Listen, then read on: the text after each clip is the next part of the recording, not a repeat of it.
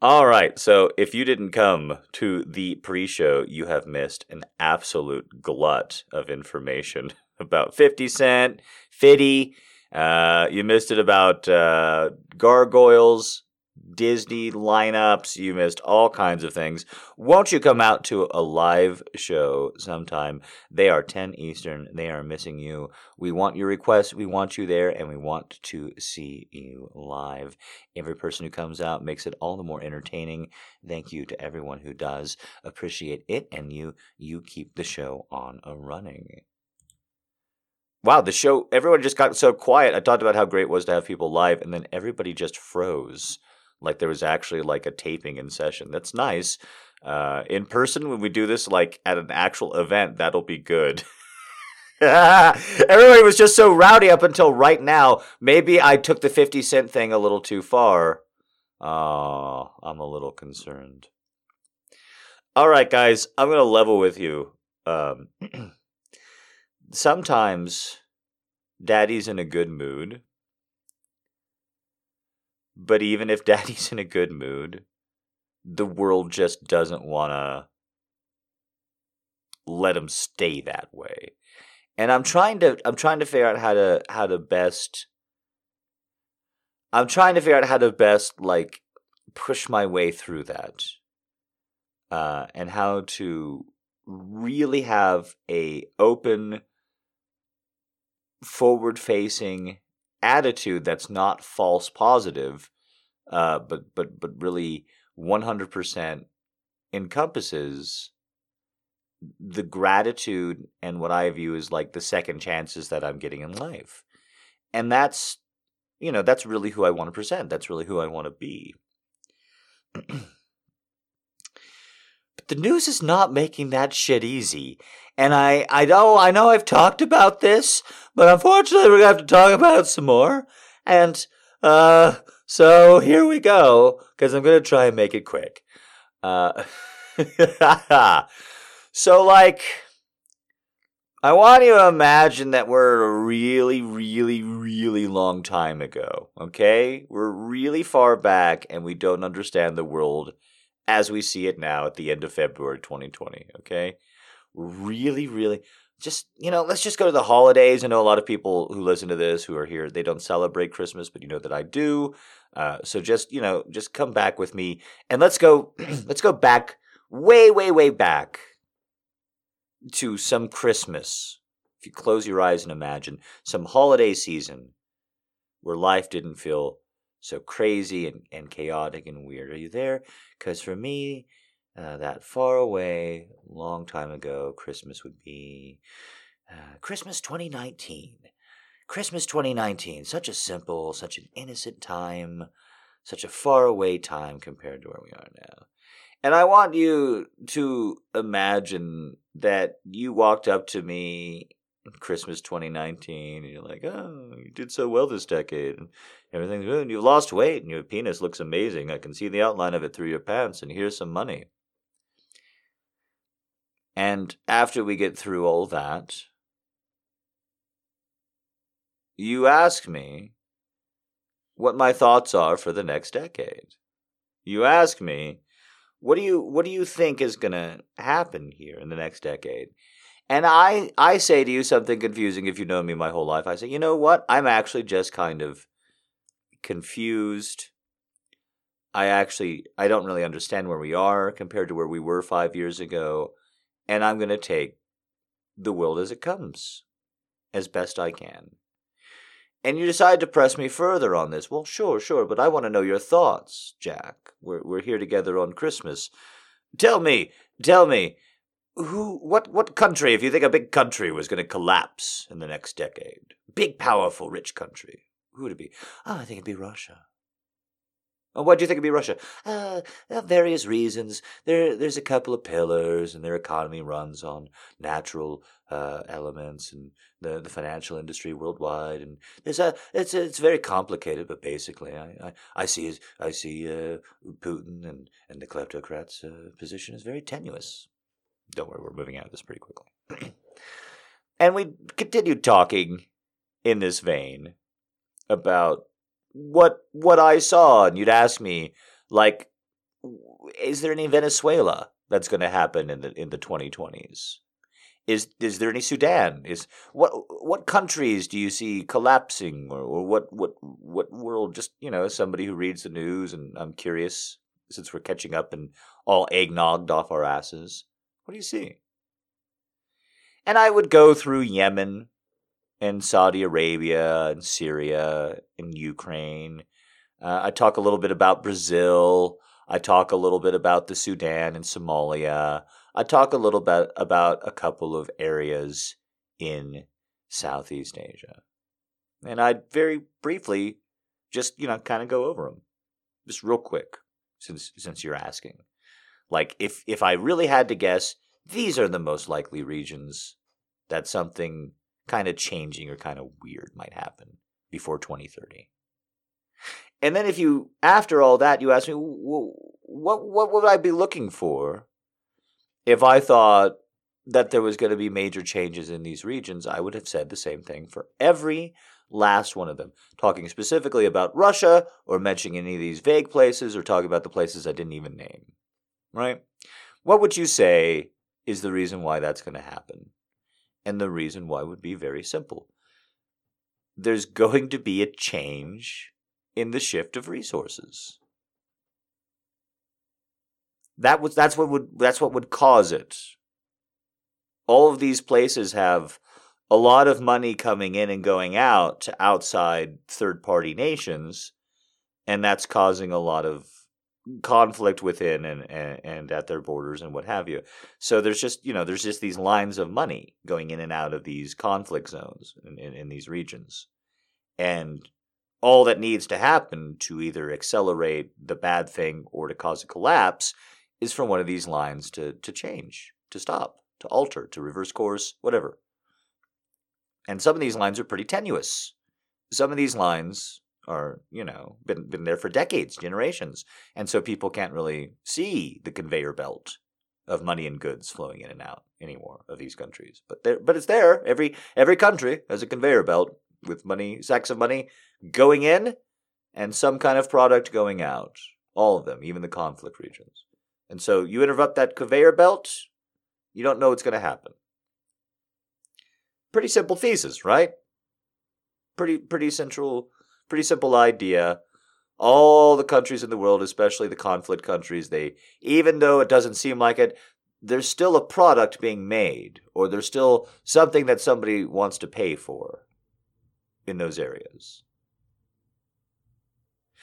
And all I can say is, guys, what's became pretty clear to me the last 2 weeks is maybe that conveyor belt, the big conveyor belt that goes to all the countries in the world, might just get a little shaky. Like, just imagine like there's an airport and all the people in the world are like standing around waiting for their bag.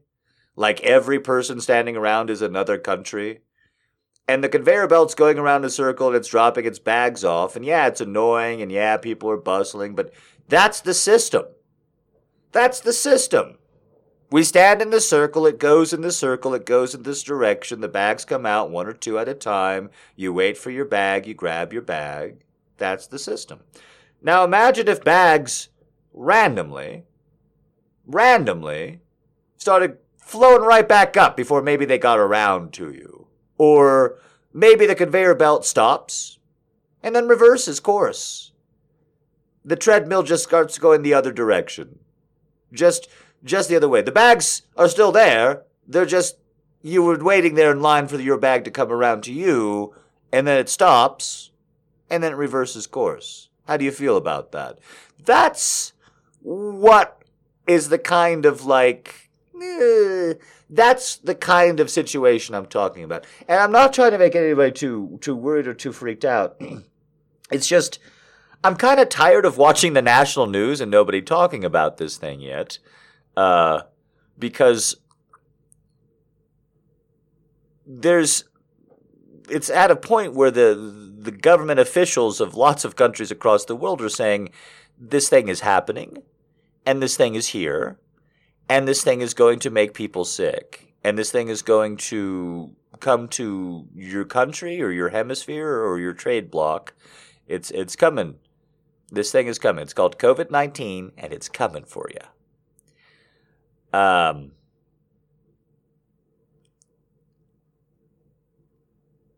And this is the scary part. Because what it means is, for at least a little while, things are going to change. We're going to have to reconsider, pretty much everywhere in the world, what it looks like to buy something from the other side of the world for maybe a little while, or even to go out to the grocery store. That is going possibly, I don't mean to alarm you, to change. And we're going to have to think about that. And we're going to have to think about, like, what it means to be in a large crowd for a little while, possibly. A lot of sport, like virtually every crowded and sporting event in Japan has been canceled until March 15th. You shouldn't expect them to resume on March 16th. Not trying to be crazy. Countless examples like that. Virtually every kind of group activity is in question. The Olympics are 5 months off, and they're I'm just telling you right now, you shouldn't expect there to be an Olympics this year. And I'm telling you right now, all the time this lands, the Boston Marathon is sometime in April or May. So here's my prediction. I'm not expecting a Boston Marathon, guys, like at this point. Like, I'm just telling you, I'm putting my cards on the table, and I'm just trying to tell you as my audience that, like, I'm very sorry. I'm very, very sorry because one of two things is happening. Either I'm giving you bad news, or I'm alarming you over something that's not going to happen. And either way, from the bottom of my heart, I apologize. That's not what you come here for. That's not what you do this for. But again, I just want you to say that this is really what I think is happening. This is really what I think is going to occur. And that the main thing that I want for you as my fan is just to consider that maybe if this thing keeps going as bad as it seems, that you will have to adjust some things in your day-to-day life for a while. That everybody will. And that's hard. But let me give you a quick little look at what that looks like. So you got to imagine everybody wearing masks and everybody sitting at home and people being afraid to go to the store. And I close my eyes and I think about this world, Western societies where people can't book planes because there's no flights, or you have to get cleared for flights by going to the doctor 3 times first and getting your blood drawn 3 times in the week before to get a clear for a flight.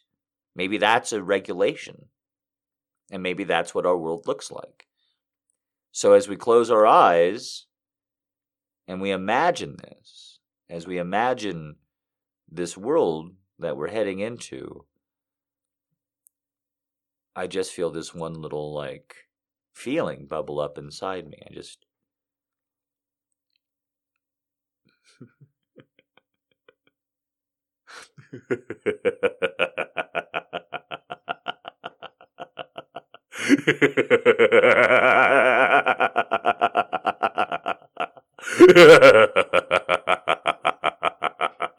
I'm sorry. I'm trying to start.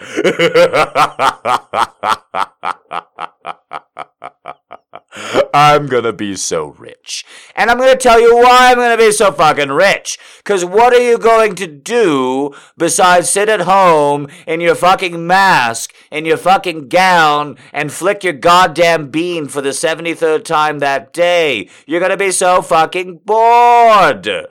There's gonna be nothing to do. You think you're intimidated by men now? Wait until they can breathe on you and kill you like dragons.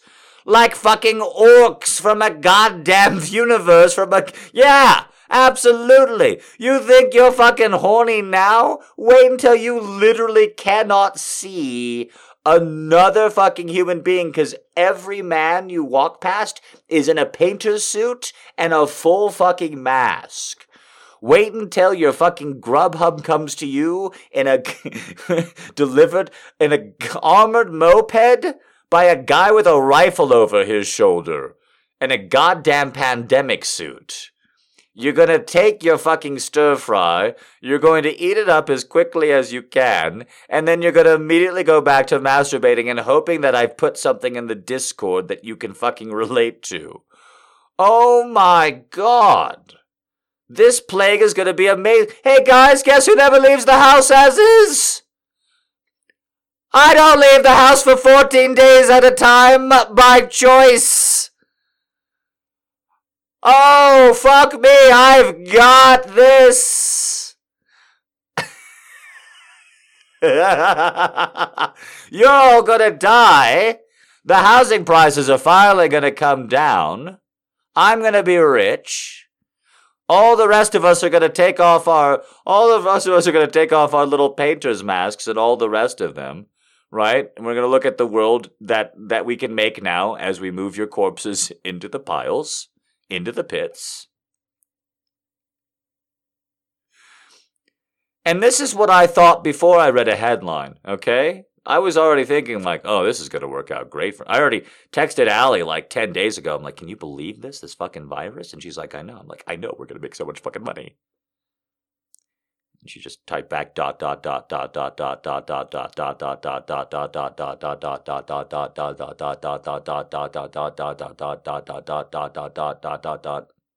she's still here. She didn't leave.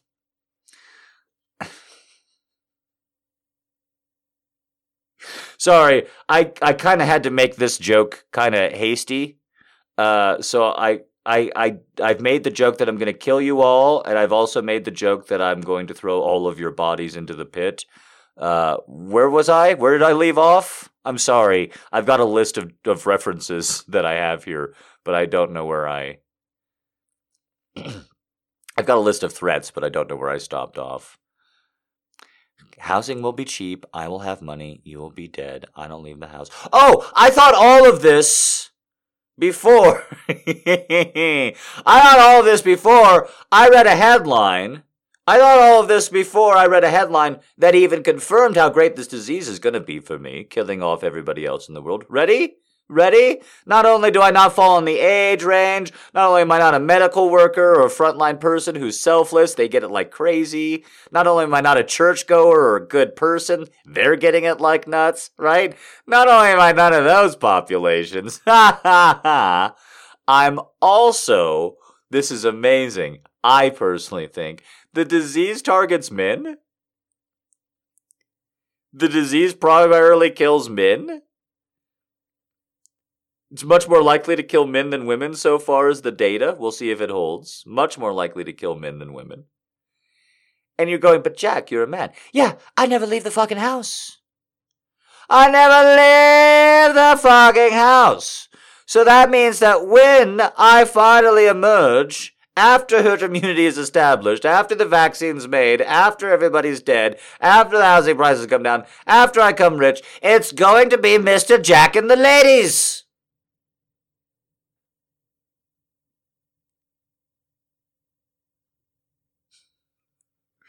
You hear me? It's going to be me, 17,000 Australian women, just like that episode of Sliders. Except I'm not going to let you throw me into the fuck den. You hear me?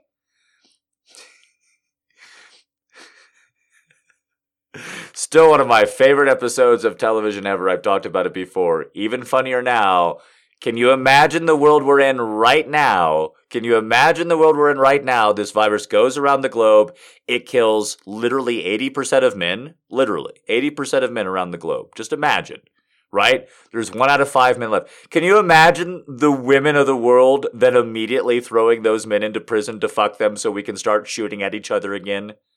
Could you imagine that's how women would run the world in 2020 right now if that's what happened? Can you imagine that's what would happen? Instead of women just immediately like, okay, so anyways, like we were talking about, childcare's a right? Great. Okay, so the next thing, we're going to go ahead, we're going to reintroduce those pollution standards, right? Great. Like, that's all that would happen. 80% of the men die tomorrow. That's what the world looks like. Like, they don't give a shit. Men jerking off to this fantasy that women would come and hunt us down for our cocks. Please. Please, every self-respecting woman would just get money and power and be like, any guy worth a dick is gonna come find me. Please. Only dumber version of women ruling the world that exists is the original Star Trek with the Planet of the Women. Has anyone ever seen that? It's the only dumber version. It's a planet ruled by women who kill men if they land on it, and they wear mini skirts that go at least 8 inches up both their knee that are sequined in silver. They wear go-go platform boots and bustiers. That's the uniform of the Planet of the Women. The planet that only women reside on and rule everything. That's their uniform that they decided on. By the way, that's not the guard's uniform. That's what their supreme ruler is also decided on. Like band uniforms that 15-year-old girls in an anime thought we can't wear those before seeing the 16-year-old girl in the anime antagonist put one on. I think that's how animes go. I mostly watch hentai.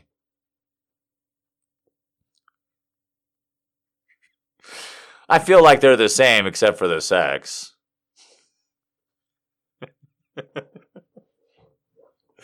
There's a all right. So now that I've like maybe talked you all down from the pestilence that will destroy us all, but still informed you. Now that I've talked you all down, just real briefly. So I was jerking off to anime again. I haven't done that in a while. And I thought, well, what the hell? I'll pull up some anime. And it won't do anything for me. Because the last couple of times I encountered anime, it didn't. I'm not an anime guy.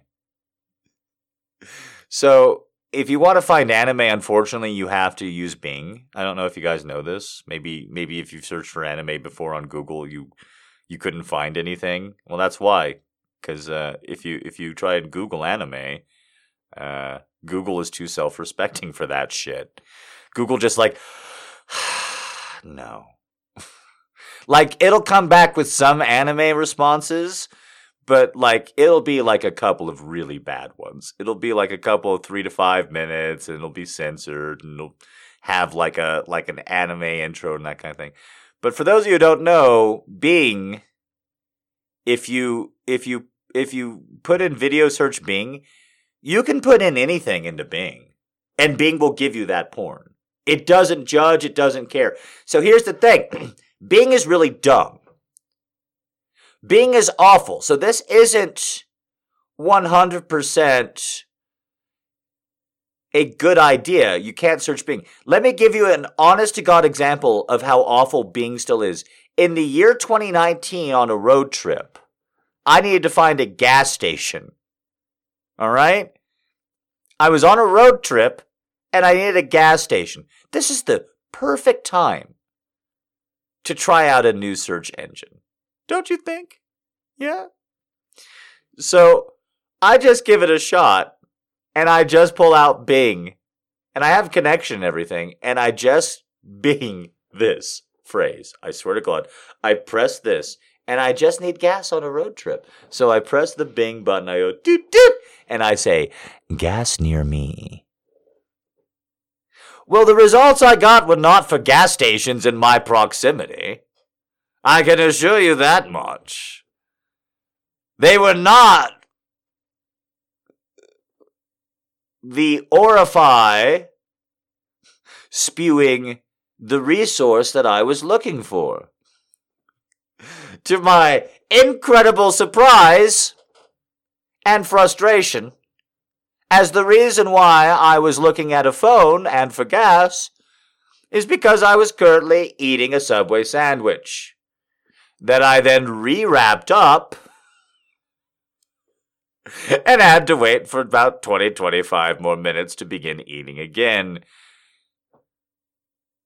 Gas near me on Bing did not get me gas near me. You ask Google for gas near me, they know that you mean a fucking gas station. Yeah. So, Bing is not a great thing to search. However, Bing is literal. Like, absolutely literal. So if you're like, hey, Bing, you know what I want to see today?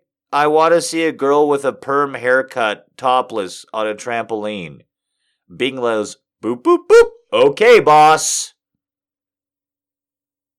I know what those words mean. I will put them together. Trampoline, topless, permanent haircut. Boop, boop, boop. This is the best I got. Google's trying to figure out what you want. Gas near me. Okay, all right, but you're away from home, and you've been in your car for a while, and I see you've been listening to music for 2.5 hours straight. You just stopped. I see you looked for a Subway. Okay, I guess what I'm thinking is you're looking for a gas station near you. You're on a road trip. Am I right? Okay, here you go. That's Google's process. Bing is gas near you. U equals person. Gas equals fart. Gas near you. Here you go.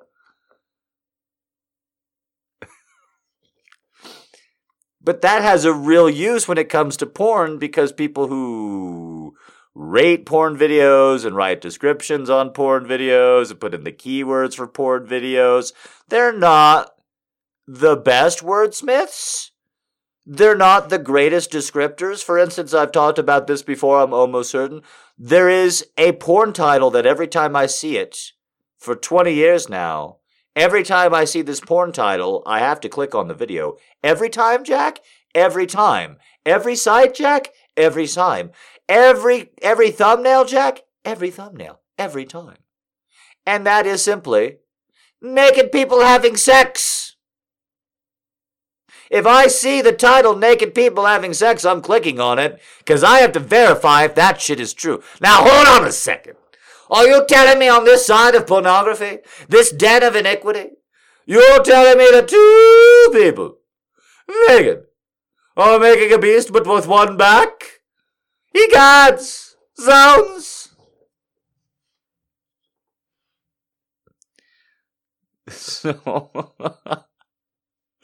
it's not often, but every time I see naked people having sex, I have to laugh and click on it, because somebody took the time to write that fucking title. They really wanted us to know. They really wanted us to see the video, and that was their plan A. Their best chance at getting us in the door. Everybody else, young teen, masturbate, brush, naughty, cod, stepsister. Everybody else, cheerleader, dunk, rubbing alcohol, glistening, taboo. Everyone else, black, bulls, studs, six-pack, sexy, ripped, fucks, cow. And then there's naked people having sex. You tell me which you're going to click on. You tell me which title you're going to fucking click on. Huh? Huh? Naked people having sex. Jesus Christ. Never going to let you down. Always true. Never going to click on that and get rickrolled. Never. Never. All right, guys. This has been the introduction to the live show. Pay me. This is rubbing alcohol.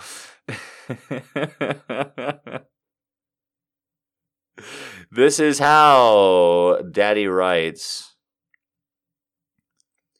All jokes aside, if you're worried about what's going on with COVID-19, I'm starting just now. I haven't been anxious before, but just in the last 48 hours or so, it's really starting to cross a line with me. So just know that you're not alone out there as the money comes rolling in. Maybe you're out there at home alone and you're paying me right now because of that link below. It hasn't happened in 2020 yet. It does happen occasionally, though, so maybe that's what we're waiting for. Just rolling it along, rolling it along.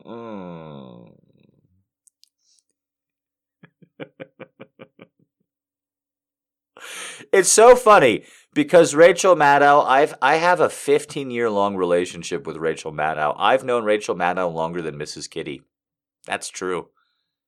Rachel Maddow was in my life before Mrs. Kitty. That's an absolutely true statement. I was in a truck in the middle of southwestern New Mexico in 2005, listening to Rachel Maddow on the radio before she had a TV show. And I've loved her. And Rachel Maddow is like really even-keeled. If you think she's even-keeled on her TV show, she was even way more even-keeled on her radio show. She would just straight put people to sleep. She sounded like an NPR host. Like you can't even like do an impression of her. She would legitimately begin her show like this. I swear to Christ. Every time her radio show, welcome and thank you for joining us for the next hour in life under wartime. That's how she began her radio show every hour, on the hour, 3 hours a day, every single day, Monday through Friday, talking about the George W. Bush administration. And she was super even-keeled, and she was talking about the degradations. Rachel Maddow, for those of you who don't know, she's gay. I'll let that, I know, it's very scary. Rachel Maddow, gay. I know, it's a shock. Just letting it sink in. Okay. Rachel Maddow's gay. And in 2006, the Republicans spent all of 2006 hyping something called DOMA, the Defense of Marriage Act, which is actually, I'm not going to get too into it because I've already gotten into enough politics and what have you. But it was a big deal, and it was trying to basically make gay marriage illegal and unconstitutional at the same time. And it was really, really a big, big fight. It's gone down the memory hole, but at the time, that was the whole year in politics, was DOMA, basically. It was a whole fight over DOMA. The 2006 election was over this one word, DOMA, DOMA, and anytime somebody said that, I'm pro-DOMA, they're basically saying, I'm for constitutionally stripping away the rights of homosexual people forever. Forever. So it's a big deal. Rachel Maddow's gay. And Rachel Maddow would report on DOMA like this, today, DOMA advocates advanced and pushed forward a little bit more. And that's how she talked about it for a year. I know. I was there. And she was so even-keeled. If you think she's even-keeled on the TV show, back when she had her radio show, she was even more so. Ridiculous. So it's been so interesting now, and I'm trying to take the lesson. I really am. For somebody who's watched this woman for 15 years, admires her intellect, loves the way that she thinks and pulls apart at a story, even if I don't agree with her politics all the time. I'm very left-leaning. I'm more left-leaning than Rachel Maddow. So sometimes Rachel Maddow will make the Republican case in my mind. I'll be like, fuck you, Rachel Maddow. But I'll still respect her. And I'll respect her mind, and I'll respect her process, right? She's a very smart person. She's worthy of respect. And that's what she always gets from me. Except for this week. And it's not because there's not a joke coming. There's not a bit coming. This week has actually been the hardest week for me in the 15 years that I've ever watched Rachel Maddow. And I'm trying to take the lesson. Because she's freaking out about something. Every day this week, she's freaking out about something. That's not what I'm freaking out about. She's freaking out about something else, and she has every right to. But her freak out is turning me off. 15 years now, Rachel Maddow. And her freaking out about it is turning me off because it's not where my gaze is. And all that I'm learning from that is, because after 15 years I've never had this expression or this emotion with her before, is her agita and her expression of it is legitimately, even though I find it very informative, and even though I find it very interesting, it's making me want that information less. And all I can think is, well, dude, you get agitated way easier than Rachel Maddow. That's the second step of that one. Like, her agita is turning you off. Well, you get more agitated than her. You Jon Stewart, way harder than her. And this is not to put me down. This is, we're going to move into the fun. We're going to move into the request for the rest of the episode and what have you. But I am trying to take the note. As somebody who wants to get that information across to you, what if when I'm agitated, I'm turning the volume down on myself, like I feel like she is right now? It's just this really, I mean, it's a very simple, it's something you're saying to Doy, probably, maybe. This is something you could explain to a 3-year-old. Yeah. Sometimes Daddy needs 3 to 5-year-old things explained to him, real simply, in his own voice before he gets them. In his own voice was the only part of that was a joke. In sincerity, I'm trying to say, I hear how my emotional state and the way that I'm relating it, even though I'm an entertainer, might be at times increasing or decreasing the actual effect that I want to have. And since I did start off wanting to talk about gratitude, and I am talking about how there's about to be an apocalypse that you guys are going to fund me through, that I should probably get those tuner dials correct. So, just before we go into the recorded session, here's my view of the apocalypse on easy mode that you guys will be funding, just real quick. Because everybody's about to be in the apocalypse, but my apocalypse is going to be like, I'm the protagonist of a video game in the apocalypse? Like, I'm the player character in Fallout, and I've got the quick save ability, bitches. So, guess what, Wastelanders? So, here are just a couple of things that I think will slightly benefit me as you fund me through the apocalypse. Ready? Morning. I.e. whenever I want it to be, because I've got blackout curtains that dampen sound over all windows in case raiders are outside. So, morning, ? / anytime. I wake up. I don't know if I'm grateful or not. The day will tell me. Day has a question mark in parentheses behind it. I make it to my kitchen where I prepare dry foodstuffs for my cat and dry foodstuffs for myself. Today is an eventful day. Today, groceries will be delivered. I tried to determine the best vector to surprise the grocery delivery boy, for there are 5 different ones I could approach him with. I've kept a log on the wall. Did I open the front door last time, or the side door? The garage door the time before? I must have. No, this time, unfortunately, I must surprise him from the side. I've got 2 sides that I can surprise the grocery delivery boy from, the left and the right flank. I have opted for the right. I gather my rifle, something that I got off eBay, an old Garand from World War II, easy to maintain in parentheses, and I load it, preparing to jump over the small cement wall that no one would expect me to leap over in order to get groceries. But this is the world that we live in on March 7th, 2020. In order to best get the best vector for groceries, I decide to take my key fob with me. The automobile is for decoration only. It is wired with C4. It is, in effect, a death trap filled with shrapnel, ball bearings, and kitty cats. One press of the right button will send it exploding. It will not give me much time. It will, however, buy me a couple of shots, in case of raiding. Today, however, I do not press the detonation button. Today, I do not wish to give away such surprises. Instead, I wait for the Amazon delivery boys to arrive. They come in pairs now. Sometimes 3 or 4. One keeps watch. His rifle, the barrel of his rifle, clearly in view over his shoulder from across the street. The painter's suit and the black of it contrasting entirely. But I am prepared. As they begin to unload the foodstuffs down upon in front of my porch, at the X and the square that I have circled, looking up to make sure that there is no trap because of the bloodstains that I did not wash off the sidewalk in time.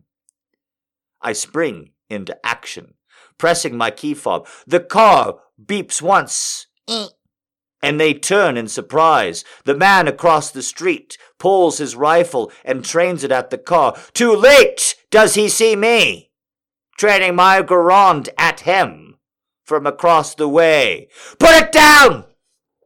I demand. Put it down! Bezian! The new word for those who serve their lord Jeff Bezos. I approach him, the only armed one, for even in groups of 3 or 4, Amazon does not allow much for insurance these days. Firearm training is rare. I promise him that he can have his gun back. I kick it to the side.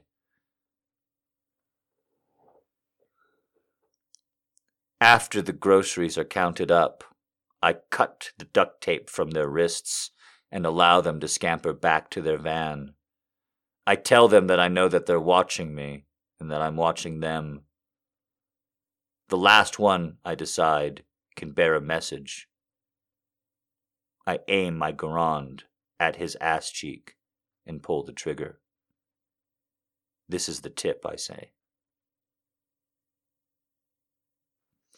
Okay, so that's what I think is the future is going to look like, just a little bit, not to worry anybody. Just 2 weeks out. So, yes, enjoy. Hope everybody has a lot of fun with that. Pay me so I can make it happen. If you think that's interesting, wait until you hear what I can do with 3 drones. You think that's impressive? That was a car and a gun, baby. That's how I wrote that story. That's a car, a key fob, and a gun. Wait until you hear the story that I can do with 3 drones. 3 drones, some fishing wire, and an old DVD box set of MacGyver episodes. I'm not going to lie. I tried 100% to come up with a way to use a MacGyver DVD in a clever way to steal the groceries. And I thought about it for like 17 minutes and I haven't come up with it yet. But literally using the MacGyver like DVD box set as like part of like my plan. Not like anything else, not like a reference, like physically using the MacGyver DVD in a clever way, I think would be fucking hilarious. And I just haven't figured out how to make that joke land yet. I worked on it. I kept workshopping it. Like, I took the DVD out of the case. Tried to use the plastic case. I tried to use the box set. I experimented with actually, like, maybe Richard Dean Anderson's at my house in this bit. And, like, MacGyver's actually there. And then we use MacGyver. But, like... Yeah, see, the people have thoughts that I wrote down. Reflective surface, the plastic, melting it down, using it like a throwing star. These are on the list. Well done. You guys can pitch jokes to me anytime. These are the jokes I pitched to myself as well. I just didn't think that they got there. I'm not judging you. Maybe your punchline's funnier. These are on my list of how to use MacGyver DVDs in a clever way. So I'm with you. I just really think it'd be amazing if somewhere in like a joke set like that where I'm talking like how clever I am, you know, like I'm gonna kill you. Like if there's an apocalypse, you're dying because I've thought about it. I don't think you get it. You've touched a woman. I've touched death. You're dying. You're dying. So, oh, I'm sorry. Did I say that too many times? I'm so sorry. I didn't mean to imply that I would kill you in the apocalypse because then you might suspect me of doing so. I really wonder, like, I really wonder if my neighbors would suspect me or not of being the person who survives, of, like, being the survivor. Because it's always the quiet ones, and I'm very quiet, right? And so it's an honest-to-God question. Do my neighbors, like, they look at the apocalypse, do they factor me into it? Do they factor me breaking into their house at 3:30 in the morning and, like, standing over their fucking, like, gas canister in their garage going, like... I don't know if I'm gonna kill you. This is all I need. You left a gas can out. Maybe you all want to die. Did you ever think about that? Did you ever think that maybe if you didn't want to die, you shouldn't have left this out? Did you think about that? Because I did. I thought about it.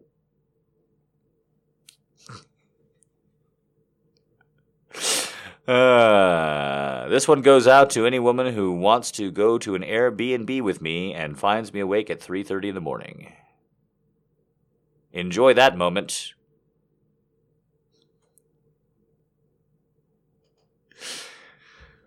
I keep saying I'm going to read, and then I keep thinking of something else that I want to say before I read. I think I do this every week. There's just so much fun in it. But when Twilight was coming out, I was seriously seeing a woman when that series of books was getting really popular right before the movies were about to come out, I think. But that series of books was really popular. And so I told her, don't you think it would be so creepy if I was staring at you while you were sleeping? And she just kind of gave me a look. English wasn't her first language. She just kind of gave me a look, and she thought, of all the things that I've seen you do, staring at me while I was asleep would be just comforting compared to some of them. We continued to date for like a year and a half.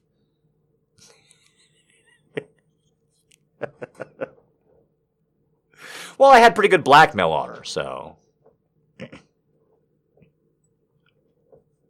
Every woman who dates me, she's like, ugh.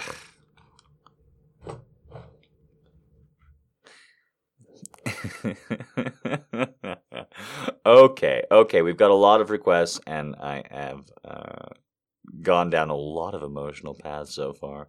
Let's just go ahead and get started. I want to thank everybody who did go ahead and come on out, make the shows happen, request, tip, all the rest. I appreciate it and you.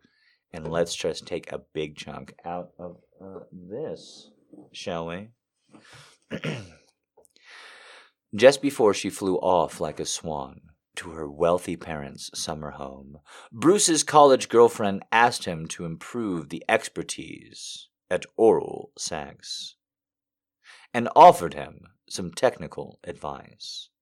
Use nothing but his tongue tip to flip the light switch in his room on and off 100 times a day until he grew fluent at the nuances of force and latitude. Imagine him at practice every evening, more inspired than ever was at algebra, beads of sweat spreading upon his brow, thinking 37, 38, seeing in the tunnel vision... Gosh damn it, cat. Seeing in the tunnel vision of his mind's eye the quadratic equation of her climax yield to the logic of his simple math.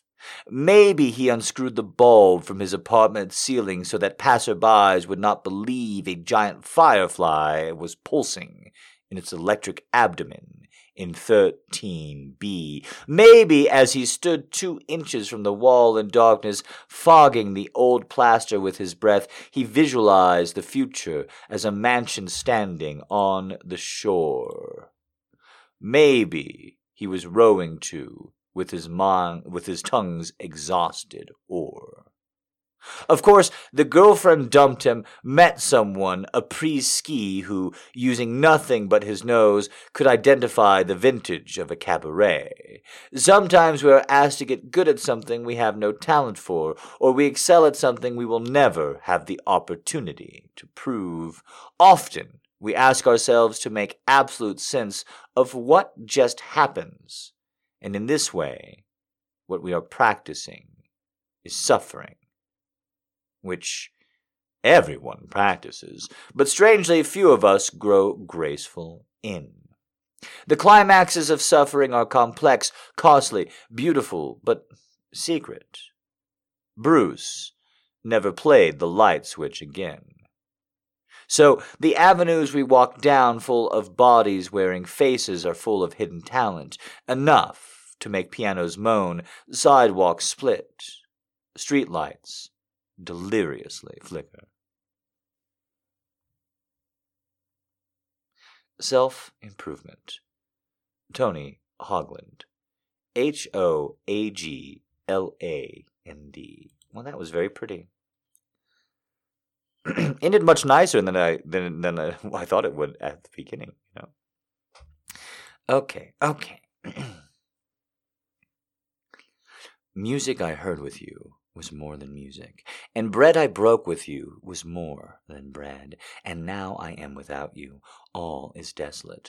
All that was once so beautiful is dead. Your hands once touched this table and its silver, and I have seen your fingers hold this grace. These things do not remember you, beloved, and yet your touch on them will not pass. For it was in my heart you moved among them, and blessed them with your hands and with your eyes, and in my heart you will remember always. They knew you once, O beautiful and wise. Bread and Music, Conrad Aiken. Interesting poems tonight. Gold is for the mistress, silver for the maid, copper for the craftsman cunning at his trade. Good, said the baron, sitting in his hall, but iron, cold iron, is master of them all. So he made rebellion against the kings, and his liege camped before the citadel and summoned it to siege. Nay, said the cannoneer on the castle wall, but iron, cold iron, shall be master of you all.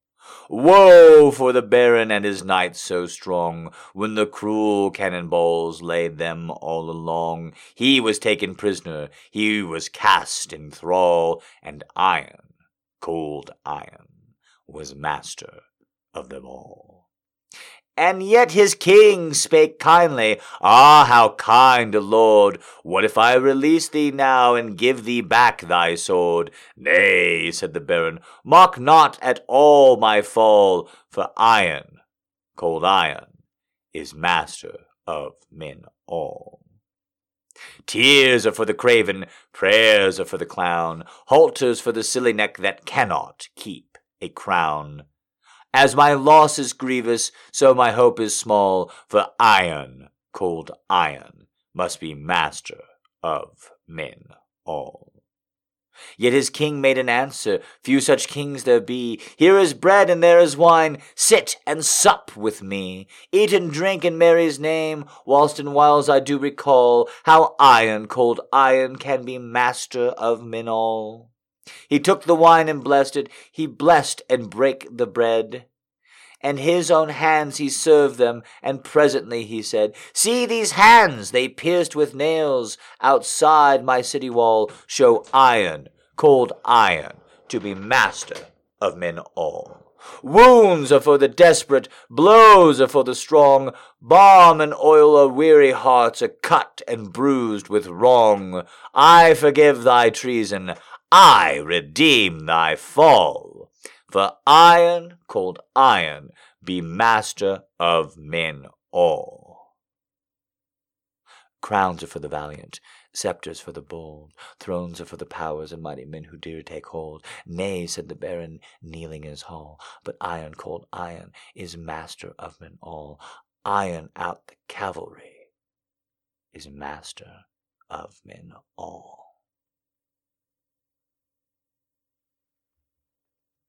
Cold Iron, Rudyard Kipling. And maybe no more fucking cat interruptions. We have had a real show. We've had women who are just who came out and then fussy, and we've had cats running in and out of the whole time. We've got a virus going. Tip me, share the show. Thank you for coming out. I'm an entertainer. Pay me, and pay me if you can't with money. Then pay me in fucking likes, reshares, follows, all the rest. I know you're out there. Real Grey Knight on Twitter, Tumblr, Grey Knight Erotica. I'm pushing through. I know that you love it. Show me that you do. Okay. That cat comes in one more time, I'm going to scream bloody fucking murder. Someone else interrupts my goddamn show, I'm going to scream. Jesus. This evening I unzipped my skin and carefully unscrewed my head, exactly as I always do when I prepared myself for bed.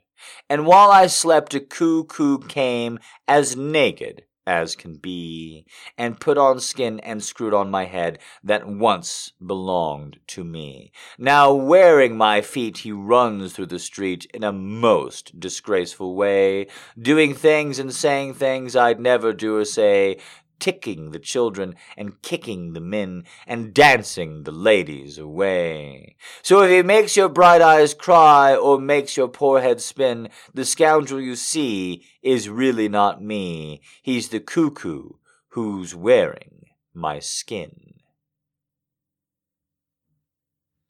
Skin Stealer, Shel Silverson. Just gonna say for the record, I found out that guy was a creep. I grew up reading him too, but then I found out he was a creep. All right. Twist me a crown of wind flowers, that I may fly away, to hear the singers and their song and players at their play. Put me on your crown of wind flowers, but whither would you go? Beyond the surging of the sea and the storms that blow. Alas, your crown of windflowers can never make you fly. I twist them in the crown today, and tonight they die. Twist me in a crown of windflowers. Christina Georgina Rossetti.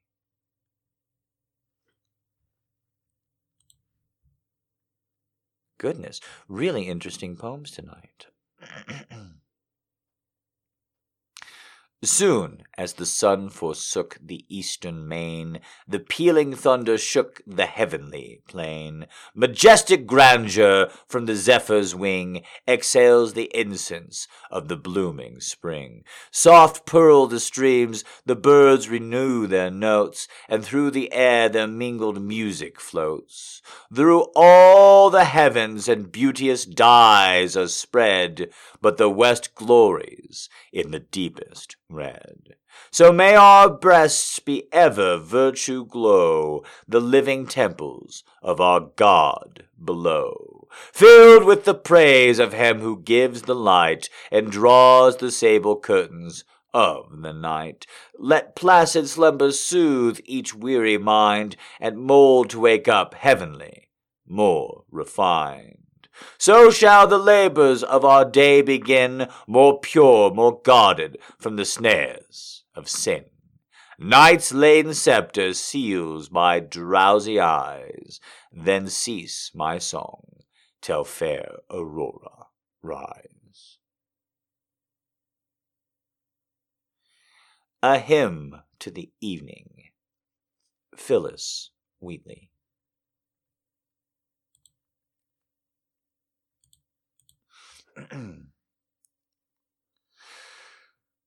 The skies, they were ashen and sober. The leaves, they were crisped and the leaves, they were withering and sere.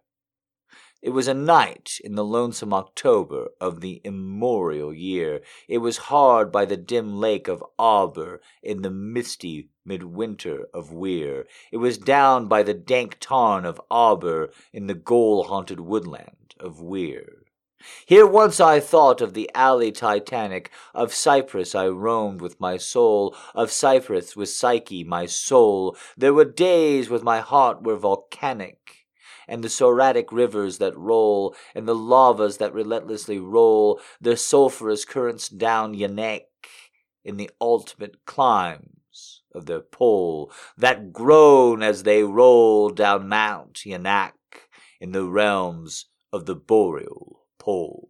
Our talk has been serious and sober, but the thoughts they were pulsed and sear. Our memories were treacherous and sear, for we knew not the month of October, and we marked not the night of the year. Ah! Night of all nights in the year, we noted that the dim lake of Auber that once had journeyed down here. We remembered the dark tarn of Auber. Now the goal-haunted woodland of Weir.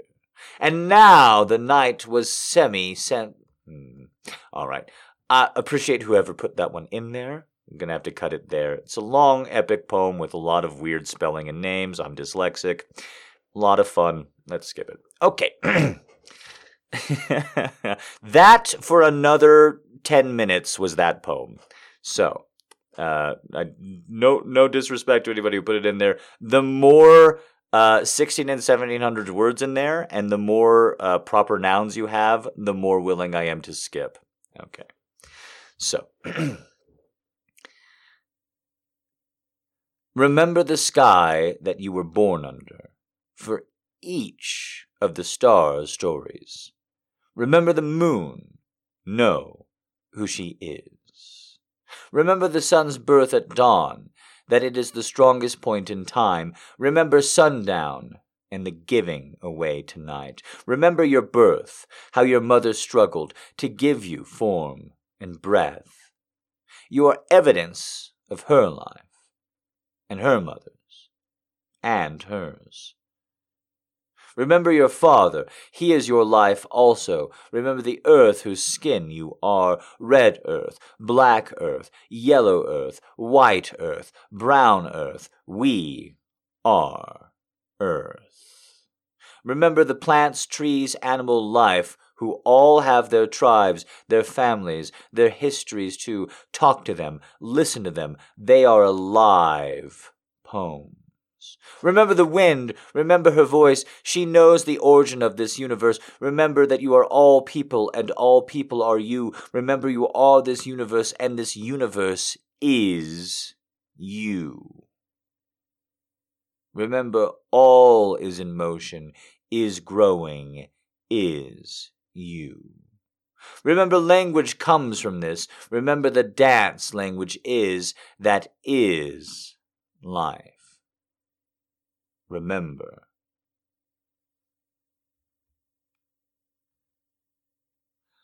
Untitled.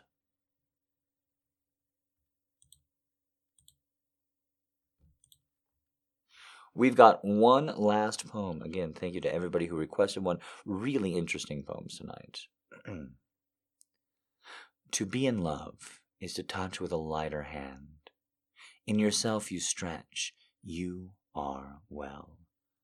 You look at things through his eyes. A cardinal is red. A sky is blue. Suddenly, you know he knows too. He is not there, but you know you are tasting together this winter, or a light spring weather. His hand to take your hand is overmuch, too much to bear. You cannot look in his eyes, because your pulse must say not to. What must not be said.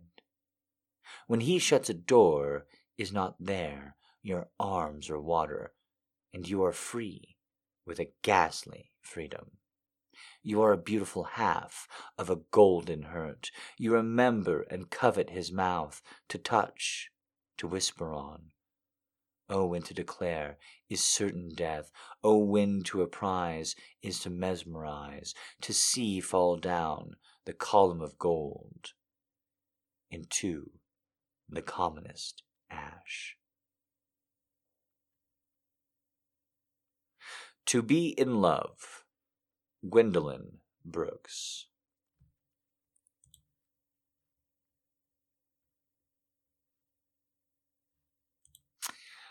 All right. We've got a lot of love letters today.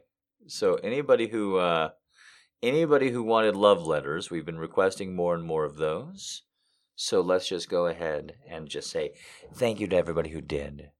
I do appreciate everybody who got such wonderful and diverse poetry up there. It is interesting, always getting more and new.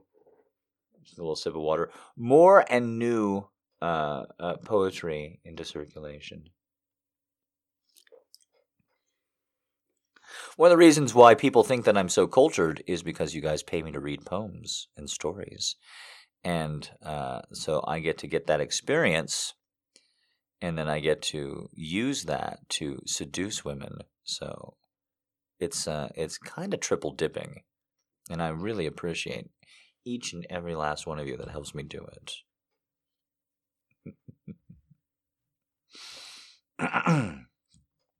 I think I'm going to save that one for last. Why not? Since somebody clearly suggested that one because of me, I'll save that one for last. Or maybe I won't read it at all. Because if you pander to me, I don't know what I'm about to read before I pull it up, but if you pander to me, maybe I don't read that one. Maybe if you're just going through like my blog and stuff and you're pulling out like favorites for me to read, I'm like, oh my god, guys, do you like that one too? Maybe I don't read it. This show is a show of the fucking damned. I tried my hardest. I wrote. I came in. I really wanted to read anything. I came in, and then right before I do, 150 new people in South Korea. Like after I wrote the apocalypse and everything, the cat running in and out. She grabbed the paper. There's tummy noises. You won't be able to hear them because they're very, very slight. I know.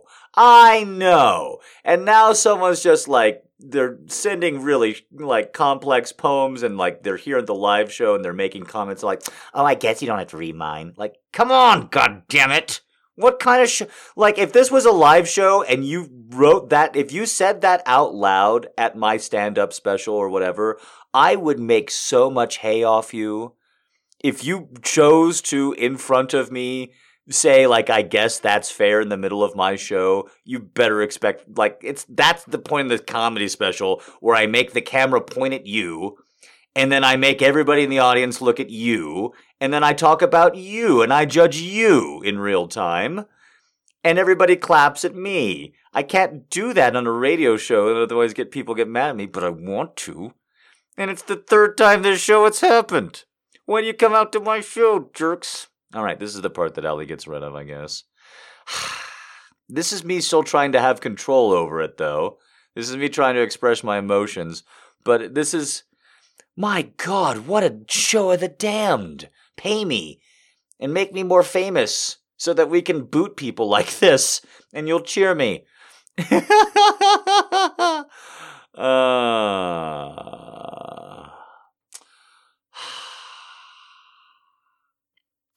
There's just something. There's just something about the live shows and the energy, and I just love it. I do. So I'm just going to shake it all off and get right back to it. I really do appreciate all of you. Really do think it's interesting. It does feel a little like Letterkenny. Has anybody seen that show? That's what it feels like. It feels a little bit like Letterkenny. It just kind of feels like I'm in the middle of my little Canadian outpost and I'm trying to set up my shop, and occasionally very, very strange characters come up and is this complaining? Is this me Rachel Maddowing? I just don't know how to do it. Do I need to just always be positive if it's showtime? If that's the rule, then just tell me, because I can fake it, and then afterwards I can yell. But I don't want to do that. But you tell me, and I will. And I'll always just during showtime be like, okay, all right, I guess there's a jerk out there. Is it 2? Okay. Is it 3? Woo. No? See, someone's saying they learned from this, and that makes me feel bad, because I want to put on a good show. This is how the live podcasters that do live podcasts do it, as far as I can tell, as long as they're not Chris Hayes. But like most of the podcasters who go around and like tour and they like do live stuff, when the audience is rowdy, they fucking stop their show, the podcasters, and get into the audience. I don't know how many people here like really listen to podcasts or like are a fan of the medium, but I'm a fan of the touring podcaster. I really am. And especially when they go to like Australia and they do that circuit and the Australians go crazy and they just kind of abandon their shit, because there's almost, at least in one of the 4 Australian shows, like occasionally an Australian will just get drunk as shit and just be screaming at them from within mic range. And almost every time this happens, they will stop the show and be like, what are you saying, you drunk fucking Aussie? What's happening, Australia? What the fuck? Almost every podcaster I know who I've listened to who has done the circuit in Australia, done the 4 or 5 cities in Australia. There's only 4 or 5 cities in Australia, according to podcasters. And if you do all of them, all 4 or 5 cities, every last one of them at least once has gotten into like a, what the fuck is going on with you? And I don't want to teach you. I want to have an audience. I really do. And I want the audience to be normal. But I also want to go, what the fuck are you doing this week? Why aren't you like last week or the week before? What the fuck? What is happening? But it's not as fun for you. So I'm learning. Here's one of my frustrations before I get into love letters. I just did 2 different bits where people are dying. And I'm eating them for money, and people got that they were bits. Like, nobody even questioned it. Nobody, like, even blinked about it. Like, immediately the joke was clear. Like, I get what he's doing, and he's talking about this, but I know that he doesn't mean it with that sincerity. Now, when I talk... a lot of Aussie, always in chats, which is exactly what I fear would happen if I actually went to Australia. After all this, just nothing but show me them buns, and I like your hat being shouted at me for 90 minutes. But I want to have the same thing where I can joke with my audience about like the heat or like what's going on, and express that same frustrations about that as disease and Dick Cheney and people who don't use their turn signals. And if that can't happen, I'm okay with it. Let me know, because if you can't have a good time with me expressing it at you, then that's that. If I'm Rachel Maddowing, if I'm turning down my volume because you don't like my agita, that's a real thing, because I need you to have a good time for me to have a good time. I need it. That's why I'm here. I have a good time no matter what I do, so I need you to have a good time. That's just the truth. I'm great company. Just ask any gal who's trying to flirt with me these days and is like, I don't understand what's happening. I keep being fun and naked, and he's not biting. And the answer is, yeah, you're fun and naked. But are you more fun and naked than I am alone? Because I'm already fun and naked. You see, I'm already having a good time over here. I'm already not wearing pants. I can already masturbate whenever I want. In fact, I can masturbate whenever I want. If I'm flirting with you, I've got to masturbate as you're letting me have that information. I can't just stop flirting with you and masturbate. I wish that I could. Then I might flirt with women on the internet a lot more. I could go, okay, that was great. 17 lines in or whatever, and be like, hey, a Thoreau reference. You did it. I'm going to masturbate now. Catch you next time. That'd be fantastic. Oh, shit. You also don't like the Boondock Saints? That's fantastic. Chugga. Let's not ruin it. See you next week. Let's take this real slow. I like you. Fortunately, that's not how it works. So I can masturbate and I can have a good time whenever I want on my end. So you have to be nakeder and more fun than the time that I can have alone for me to keep flirting with you. It's a very, very difficult prospect. I don't know how you're going to manage it either. All right, so that's me talking about my feelings. We'll see how much Allie fucking cuts out of that. Because we appreciate and we love her very much.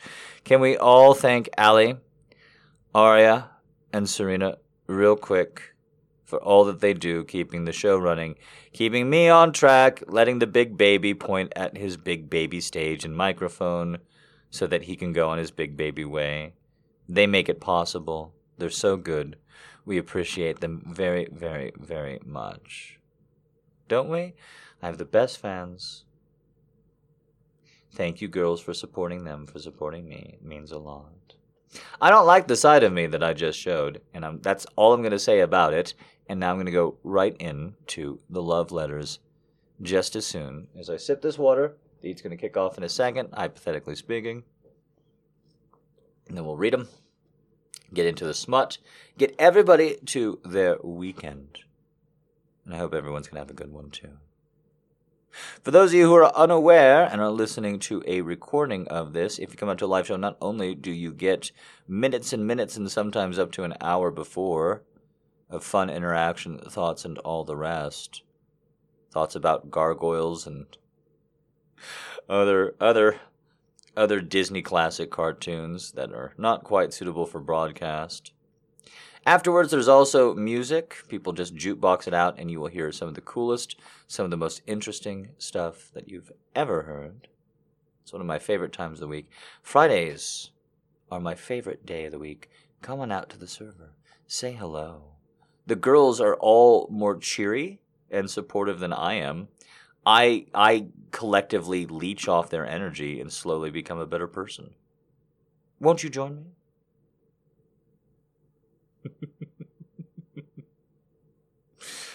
In the exact same way, a lake leaches cyanide from apple seeds that fall into it.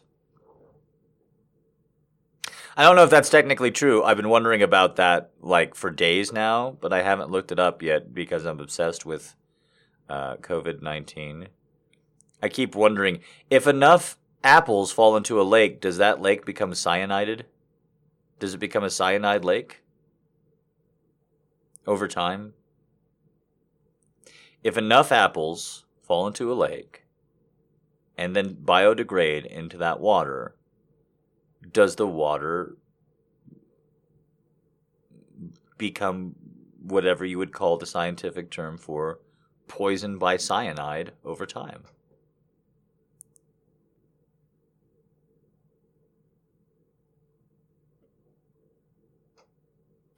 These are the things that I wonder.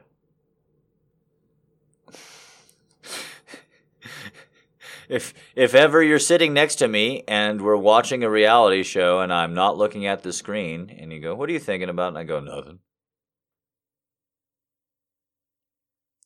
There's a 80% chance that it's about Batman or a Batman-related villain. A 10% chance it's about U.S. politics. And a 10% chance it's just something like that where I'm just like, how many apples does a pig have to get in its mouth to die cyanide poisoning? So that if you ate the pig, you would die of cyanide poisoning. And if an ogre ate you, it would die of cyanide poisoning. Assuming that the ogre metabolizes you through a bile process in the liver. Well, you can't just assume the biology. Why the fuck would a dragon have a liver? Doesn't make sense. What, it's got all the normal organs and then the flighty one? And then the fire one as well? No, they've got to have different organs.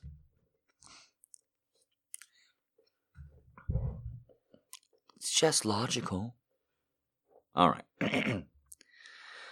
When I proposed the theory of relativity, very few understood me, and now I will reveal now to transmit to mankind will also collide with the misunderstanding and prejudice in the world. I ask you to guard the letters as long as necessary, years, decades, until society is advanced enough to accept what I will explain below. There is an extremely powerful force that, so far, science has found too formal an explanation to. It is a force that includes and governs all others, and is even behind any phenomena operating in the universe, and has not yet been identified by us. The universal force is love. What scientists looked for in a unified theory of the universe, they forgot the most powerful unseen force. Love is light. that enlightens those who give and receive it. Love is gravity, because it makes some people feel attracted to others. Love is power, because it multiplies the best we have. It allows humanity not to be extinguished in their blind selfishness. Love unfolds and reveals. Love, we live. For love, we die. This force explains everything and gives meaning to life. This is the variable that we have ignored for too long, maybe because we are afraid of love, because it is the only energy in the universe that man has not learned to drive at will. To give visibility to love, I made a simple substitution to my most famous equation. Instead of E equals mc squared, we accept that the energy to heal the world can be obtained through love, multiplied by the speed of light squared. We arrive at the conclusion that love is the most powerful force there is because it has no limits. After the failure of humanity to use and control the other forces of the universe that have turned against us, it is urgent that we nourish ourselves with another kind of energy. If we want our species to survive, if we are to find the meaning of life, if we want to save the world, if every sentient being that inhabits it, love is the one and only answer. Perhaps we are not yet ready to make a bomb of love, a device powerful enough to entirely destroy the hate, selfishness, and greed that devastate the planet. However, each individual carries within them a small but powerful generator of love whose energy is waiting to be released. When we learn to give and receive this universal energy, my dear, we will affirm that love conquers all, is able to transcend everything and anything, because love is the quintessence of life. I deeply regret not having been able to express what it is in my heart, which has quietly beaten for you all my life. Maybe it is too late to apologize, but as time is relative, I need to tell you that I love you, and thanks to you, I have reached the ultimate answer. Your father. Love letter from Albert Einstein to his daughter. Oh my, okay, a very different love letter coming up. One of these days I will wake up, which I think I have done already, and realize to myself, I really do love. I find it very difficult to allow my whole life the rest of existence on another creature. I find it equally difficult because of my innate arrogance to believe in the idea of love.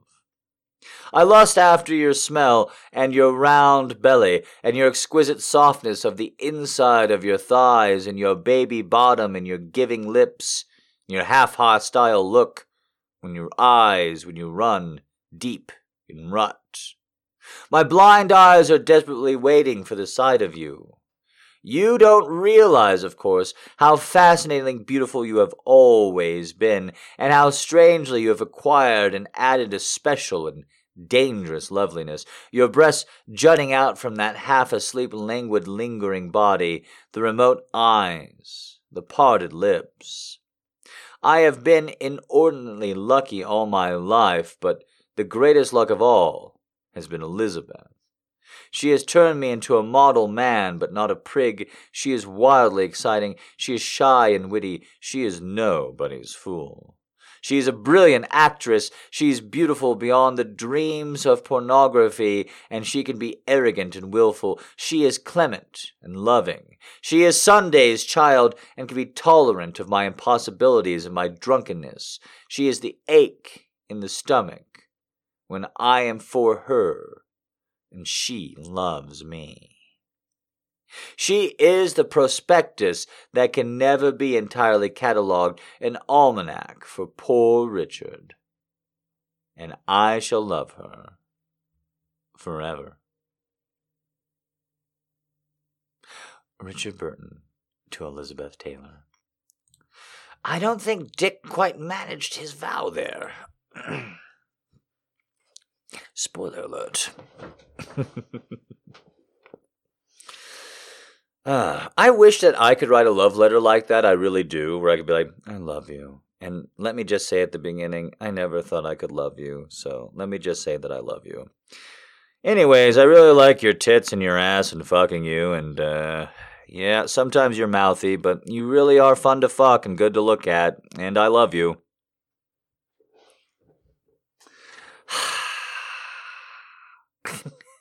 That's what that love letter was, right? What was I missing? He said, I don't know if I can love, then talked about her physicality, then said that he was really lucky, then talked about her physicality, then said goodnight, right?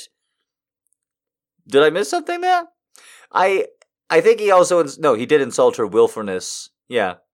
No, I guess he did say that she could be loving. If the greatest compliment a man pays you as a woman is that you're really good at serving him or really good at showing affection to him, hey, girls that pay me for sex, notice what I'm saying right here. Is how affectionate you are and how good you are showing affection to him. That's a danger sign. That's a danger sign. I once had a woman, I've talked about this before. I don't know if I should ever make it a series or something, but unexpected lays, where I just was unexpectedly talking to a woman and I was like, oh, wait a minute, I'm going to get laid. And once I was talking to a woman, she was a psychologist. We were just talking, and she looked at me, and she said, wow, all of your compliments, and not one of them was physical. And I just went, I'm going to get laid. I wasn't even trying. Hey, I know what that means. I know what a sudden wow means before someone talks about my words. Yay. Okay. Love letter number 3. Dear Sir, in reply to your letter dated 23rd November 1950, I'm applying for the situation as wife. I would make a very poor wife as I dislike housework intensely and also dislike getting up in the morning, making beds, washing dishes, clothes, and children. The only qualification is that being of a naturally dumb nature, I would not make too many demands of your spare time, and I also undertake to supply you with 1 gun vroo, preferably medium. I also do hereby give you permission to spank all children as and when occasion arises. My cooking is abominable. My housewifery a disgrace. My slips show at times, and I am able to swear and make rude gestures at odd time. In fact, the only thing I'm really good at is making love to your noble self, and I promise you I shall practice until I become a blooming expert. Although realizing the unworthiness of my humble self, all I can offer you by ways of excuse is, brother, you asked for it, and you sure are going to get it. Yours, ever so lovingly, Mavis. Ugh, that name. Letter from Mavis to Private Jackson, posted online by their grandson. Very cute. I thought that was going to be a famous couple. Turns out not, and that's my favorite love letter that we've heard in a while. That was very cute. Loved it. They said, Almitra, speak to us of love. And he raised his head and looked upon his people, and there fell a stillness upon them. And with a great voice he said, when you love beckons to you, follow him. Though his ways are hard and steep, and his wings enfold you to yield to him, though the sword hidden among his pinions may wound you, and when he speaks to you, believe in him, though his voice may shatter your dreams as the north wind lays waste on the garden, for even as love crowns you shall he crucify you, even as he is your growth, so he is your pruning. Even as he ascends to your height and caresses your tenderest branches that quiver in the sun, so shall he descend to your roots and shake them to the clinging of the earth, like sheaves of corn that gather you unto himself, like sheaves that make you naked, shifts you free from his husks, grinds you into whiteness, and kneads you until you are pliant, and then he assigns you to his sacred fire, that you may become sacred bread for God's sacred feast. And all these things shall love do unto you, that you may know the secrets of your heart, and in that knowledge become a fragment of life's heart. But if in your heart you would seek only love's peace and love's pleasure, then it is better for you that you cover your nakedness and pass out of love's threshing floor into the seasonless world, where you shall laugh, but not all your laughter, and weep, but not all your tears. Love possesses not, nor would it be possessed, for love is sufficient unto love. When you love, you should not say, God is in my heart, but rather, I am in the heart of God. And think not that you can direct the course of love, for love, if it finds you worthy, directs your course. Love has no other desire but to fulfill itself.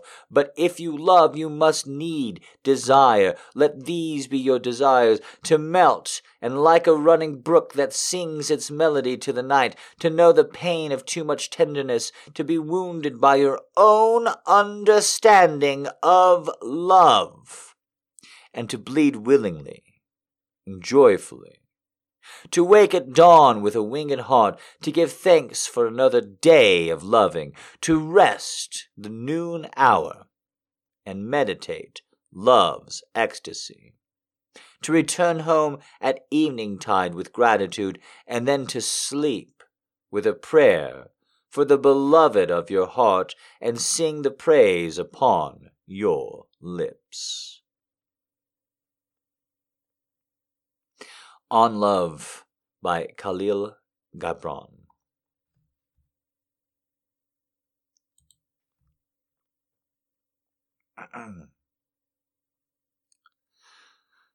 Last love letter for tonight. 7:00 in the morning. My waking thoughts are all of thee. Your portrait and the remembrance of last night's delirium have robbed my sense of repose. Sweet and incomparable Josephine, what an extraordinary influence you have over my heart. Are you vexed? Do I see you sad? Are you ill at ease?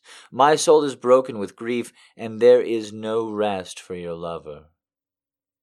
But is there more for me when, delivering ourselves up to the deep feelings which master me, I breathe out upon your lips, upon your heart, a flame which burns me up? Ah! It was this past night I realized that your portrait was not you.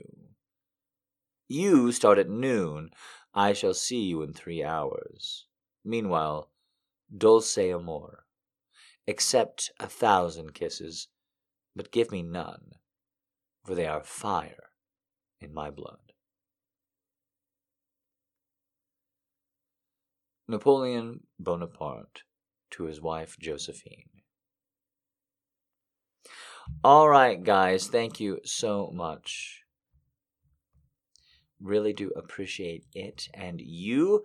And now I have to figure out. Oh, maybe I don't have to figure it out. Let's see. I'll read the long one first, and then we'll see. So we're going to get at least this long porn story in. It looks fun. It goes by the name Stood Up.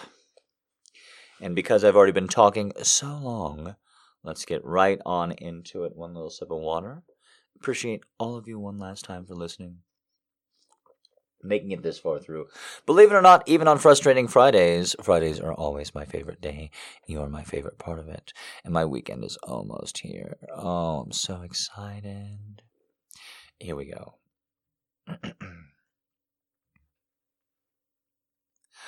I risked another glance at my watch. More than 15 minutes had passed since I last looked. I followed my pathetic pattern of checking the time while dialing his number, which went straight to voicemail. Again. I tried not to let the fear and mortification simmer, but it rose like bile in my throat. I was stood up. I was pretty sure a full hour late meant he wasn't coming, but now I was just left what to do with the new realization.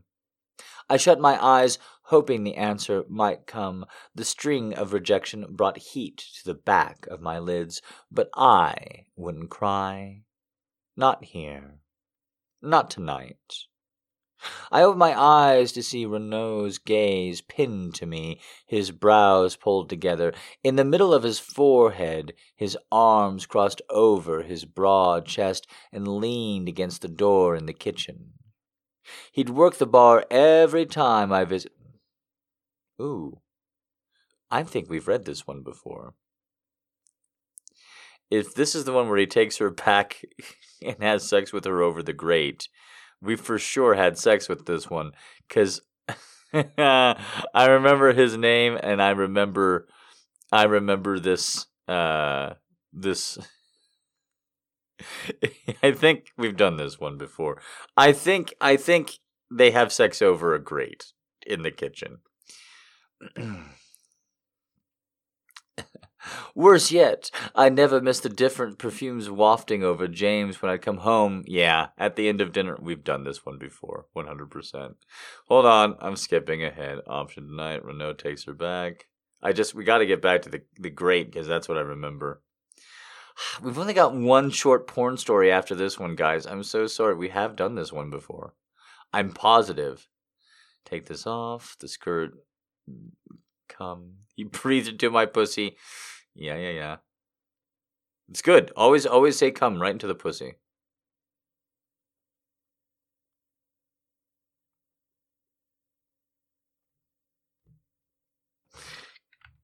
Come on. I know you're in here.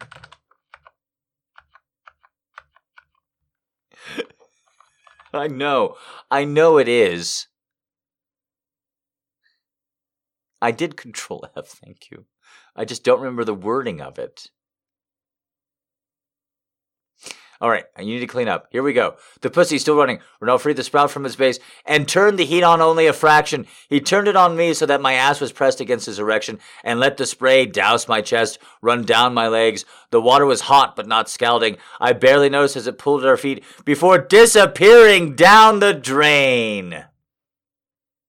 I knew it. He sprays them both off with the dish thing that I used at Pizza Hut that was kind of like that. You have a kind of thing, and I don't know if anyone's ever done commercial or industrial dishes, and then there's like a shower head, and you grab it, and he's fucking her from behind in his restaurant kitchen that he owns, and he's got an apartment upstairs, because it turns out that he owns the restaurant and the kitchen, but it's on the lobby of an apartment building, and he owns the building, and he has a fucking bed and apartment upstairs, but he's still fucking her in the fucking stainless steel kitchen and then washing her off like she's a pan of fucking escargot. I remember that story. That's why I hit immediately. I'm like, I remember this story. He's rich, but he washes her off with a fucking scrub brush. What a freak. That's how Jeff Bezos does it too. Jeff Bezos will only fuck you if you go to an Amazon delivery center and he can make the conveyor belt move back and forth for him. It's the only way that Jeff Bezos will fuck you. It's a well-known fact. Bill Gates will fuck you just like Windows. That is saying that just like as he's booting up, you get 30 seconds of sound and then he and crashes. That's a Bill Gates fuck. Billionaires fuck like their enterprises. It's a well-known fact. Everybody knows this. Okay. Let's read this one instead. I've been attending classes at Evolution Yoga Studio for about 2 months now. Yoga has become a part of my lifestyle for spiritual and physical purposes. I was initially nervous to feel embarrassed as a 32-year-old guy attending yoga. but I've been pleasantly surprised by the welcome I've received. While I am no sculpture of David, I have gained confidence in my body, especially my lower half, where my days spent spinning baseball as a catcher still reveal some definition in my thighs and butt. My nervousness also extended to my mental and physical responses to seeing attractive women in skin-tight clothing. Yoga has always been erotically charting for me, even when practically by myself. Luckily, I have avoided all the embarrassing signs of yoga arousal so far. Erotically charting for me? Like a pirate captain chart? Like a chart? Erotically charting? Like, set sun for erotic adventure. I've got a chart. Erotic chart.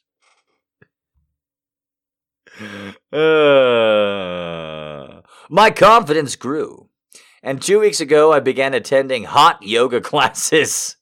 With me being comfortable with my sexuality, seeking comfort in a hot room, and being a bit of an exhibitionist, I purchased a pair of skin-tight yoga shorts that reached about halfway down my thighs. After a few classes, I noticed that I became sweaty, and the definition of my slightly semi-erect cock would clearly appear. No one seemed to notice, so I continued wearing the shorts. There were women of many shapes in the classes, only one size, most of which I could easily fantasize about. But there was one who stood out. We had never spoke, but she was at every class. She was a natural blonde. Her hair always tied up. Oh boy, the natural there is really problematic. Her hair always tied up tightly after class. Her bottoms alternated between capri and short-cut shorts. My guess? She was always Commander. Her top was typically a sports bra, which seemed to fall slightly short of full coverage of her round boobs. She was toned, but not muscular. Her hips moved freely during our practice, which made her round juicy ass incredibly distracting. I often had to look away from her, so I did not reveal an eager erection through my skimpy shorts. Yeah, I imagine she's pretty loose in a yoga class, asshole. Will be the one author's note. When classes ended, most people typically scattered, with a few stayed to speak with the instructor, chat with the other classmates, or shower off layers of sweat. That's a crazy yoga studio. I always stayed and showered after class. It was mostly a meditative type of ritual. There was usually only a couple of other guys who would attend, and rarely would they stay after class. It became part of my routine to be a straggler after the 7:30 p.m. class, and I was often the last person to leave other than the instructor, who would lock the place up as she left. During one seemingly normal class, the boner-causing girl glanced over at me several times. Was I staring? Did I have a raging hard-on? Neither was true. All right, we're definitely going to have to read that sentence again. Here we go. During one seemingly normal class, the boner-causing girl glanced over at me several times. Was I staring? Did I have a raging hard-on? Neither was true. It seems like she would look me in the eye and then quickly gaze down to my visible penis line, and then go back to her poses. It was very distracting, but I tried to stay focused on my practice. Her glances continued, maybe 5 or 6 by the end of class. I swear her movements seemed more sexual and sensual somehow tonight. Maybe. It was my imagination running wild. The class ended and the typical scattering ensued. Sexy girls stayed, however. She spoke with the instructor and seemed to be asking for some feedback on poses. I decided to stay back and continue stretching. I stayed back and tried to look casual, but I was becoming aroused at this point. The girl positioned herself with her back to me and bent, twisted, stretching, giving me kinds of views of her amazing ass and body. Even her full pussy lips had definition through the gray right capris. To avoid seeming creepy,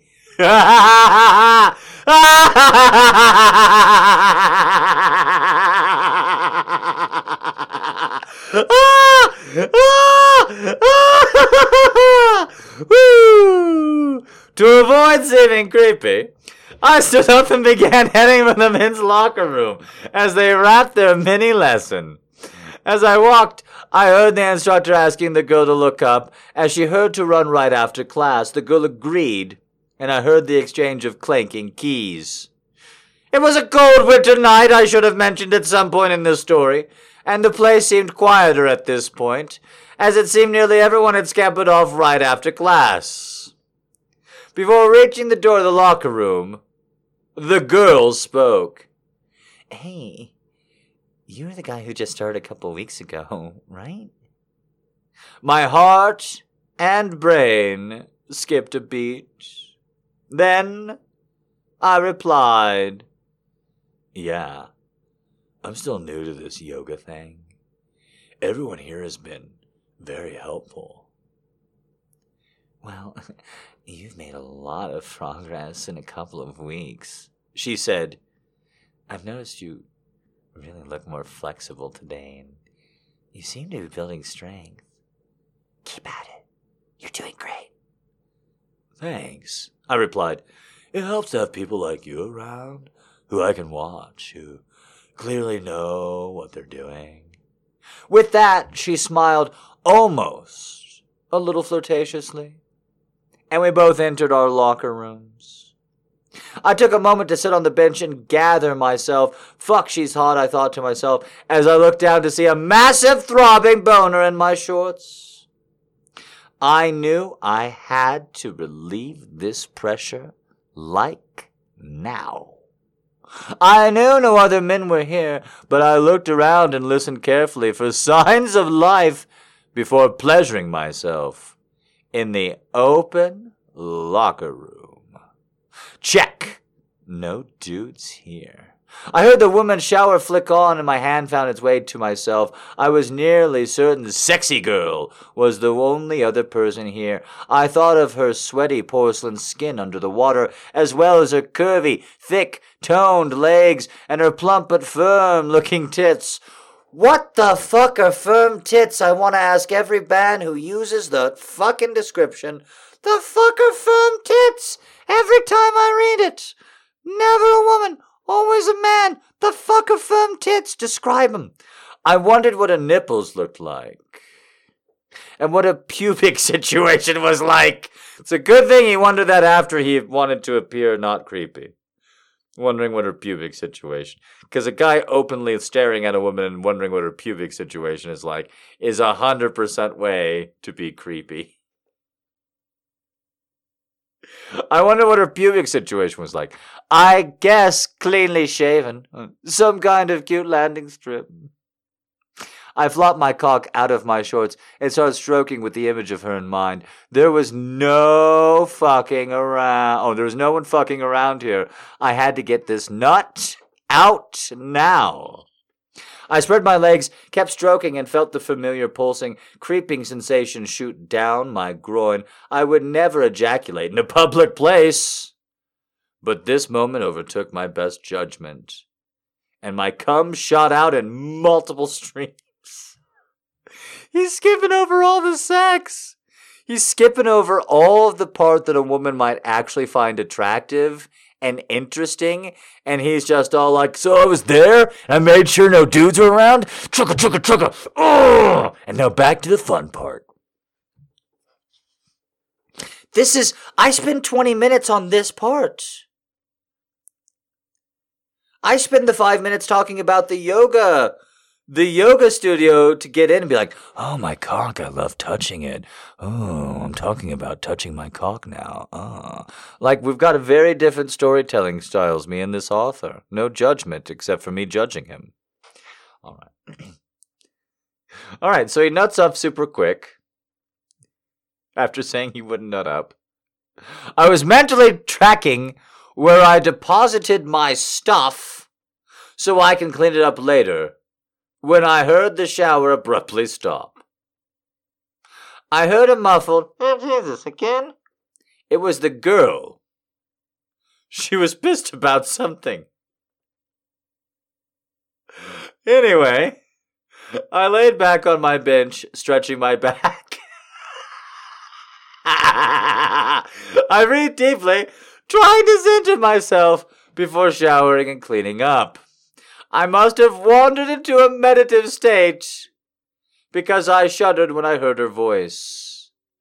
Hey, are you in here? She's gonna see us coming, Juan. What the fuck? This is so gross. She knocked gently, and I heard her footsteps creep through the door to the men's locker room. The women's shower is shit, and I really do need to clean up before work, she explained. At 7 at night, what does she do? This guy only thinks women who work at after 7 p.m. do one thing. It's a stripper. Let's find out. Let's find out. Let's find out.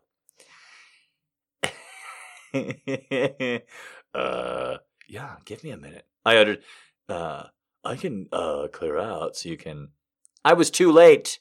She looked down at the scene of me sprawled on the bench, clearly disheveled, my shorts diagonally pulled down with my still semi-erect cock out for her to see.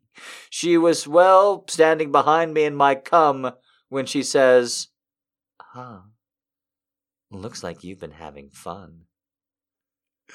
I freeze. Well, you look relaxed and peaceful. I'll give you that. She said, God, I could use some relief too. She pondered.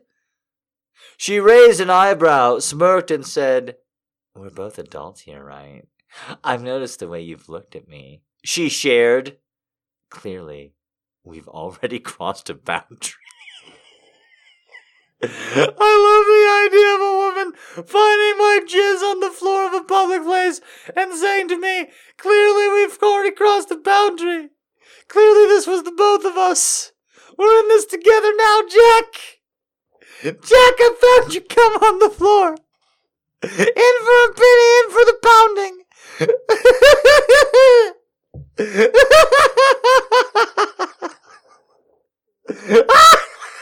I would never in a million years be able to write this shit. Oh my God. Clearly, we've already crossed a boundary. And clearly, we both have sexual tension in our bodies. What do you say we conserve some hot water and shower together? She asked. She's not done yet, though. You can show me some of your hand skills that helped erupt you from all over the floor. I sit up and study her. She has pale blue eyes and is perfectly proportioned everywhere. I now realize that she walked over in a white towel. He's noticed her eye color, guys. After 5 weeks of staring and looking at her all night long, he's finally noticed her eye color. It's nice. It's sweet. It's cute.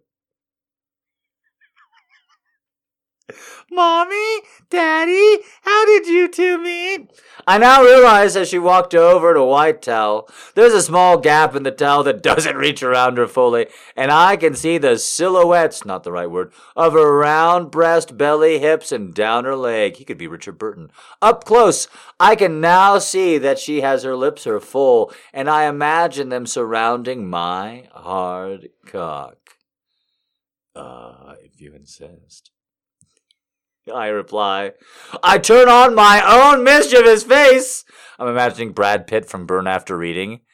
The way that his face comes seconds after he delivers a line. I'm imagining this guy's like, if you insist. And then he makes a sexy face like seconds later.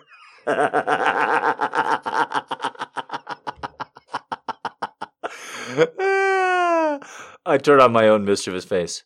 I'm all warmed up now. Do you really think you can handle these?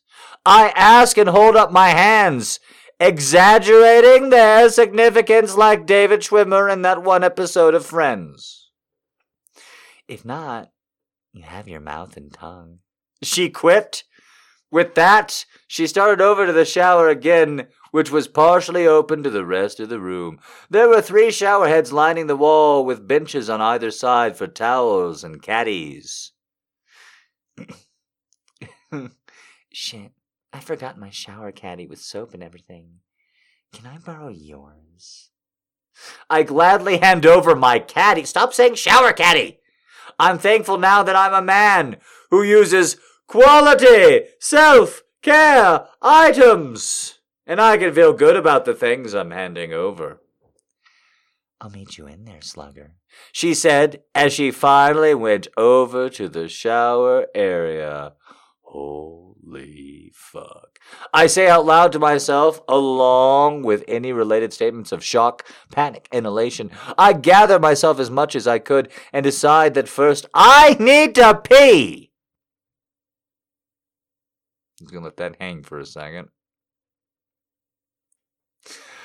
I can't walk into this fantasy situation feeling like I have to pee. So, I grab a towel. I head over to the urinal.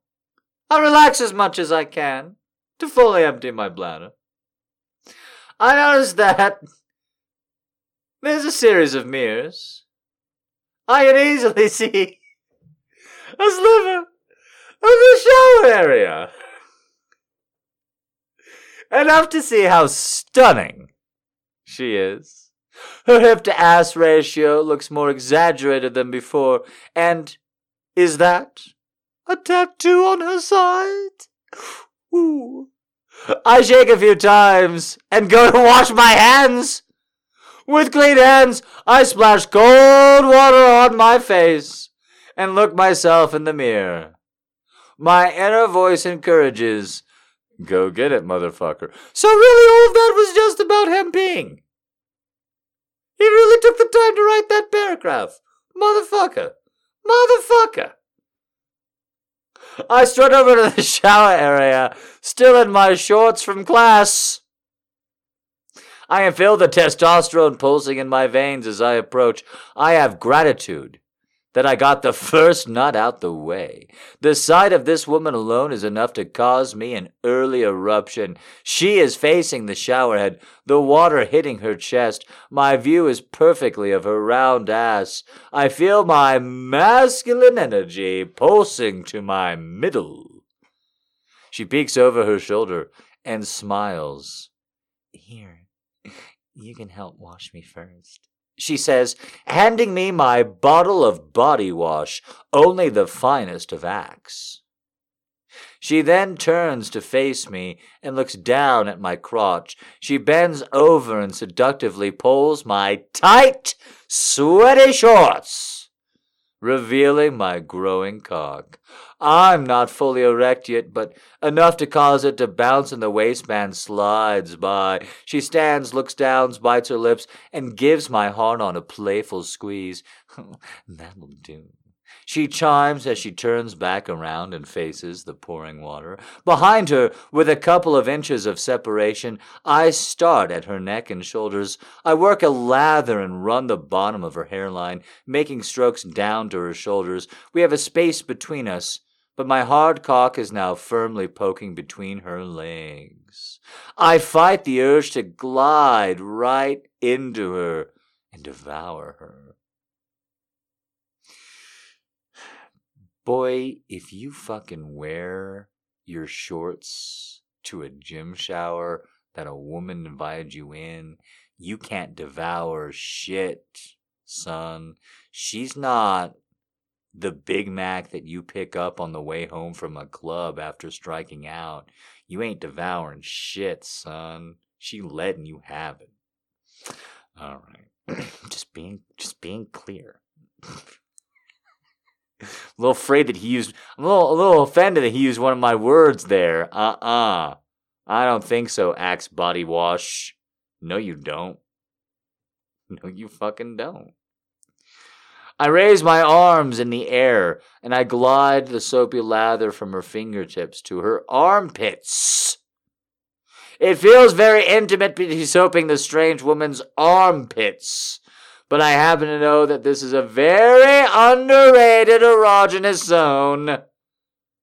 It pays off, and she softly moans while I slide down her arm onto her chest and cup her perfect breasts.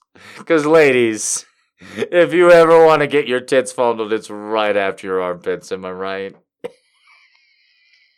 They're more than just a handful, and I notice the left is slightly larger, but they are still ridiculously symmetrical. Circling her nipples, I lean in and softly ask, "How's this?" "Keep going, and I'll let you know," she replies. I obeyed. Next was her belly, her soft, sensual belly. I circled the two small moles on her abdomen and leaned in against to nibble her neck. By now she was moaning deeply and her eyes were closed. My hands grazed by her waistline and I decided to change course. I teased her now clearly wet pussy with a sharp, passing touch, while I made my way to her feet and calves. Her legs were strong but feminine. I lathered and made long strokes from her heel to her waistline, ever so teasingly, grazing by her swelling lips. I made my way to her ass, which deserves its own special attention. With both hands full, I squeezed her ass cheeks. I couldn't help but lean in and give her a little bite. She jumped a little, looked back and smirked. She's only got two facial expressions. And I continued lathering her glorious ass. Her tight bottom of a butthole peeked at me while I rubbed.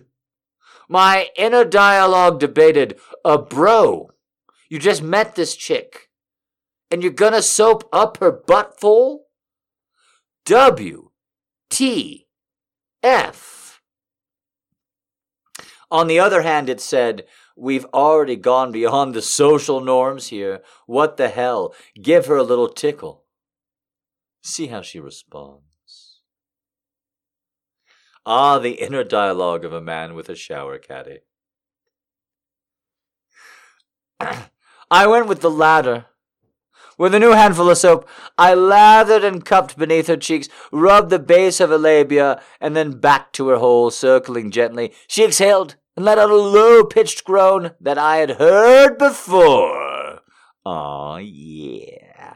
I kept at it for a short while, pressing and circling her asshole, but not going in. She gyrated her hips, moaning and exhaled more intensely. It was time to make her squirm, literally the definition of that movement.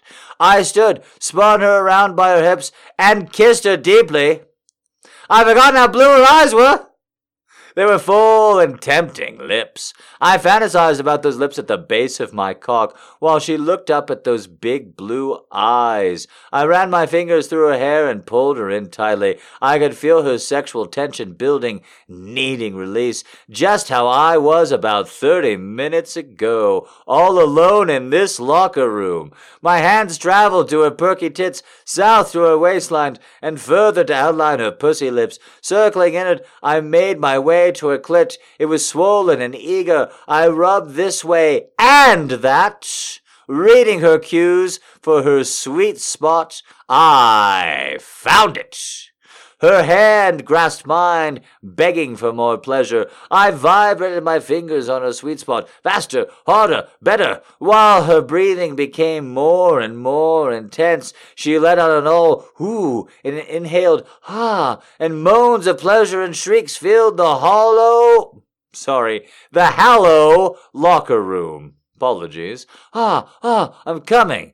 Her orgasm powerfully erupted from her core. I gently stroke her arms while she comes back to earth.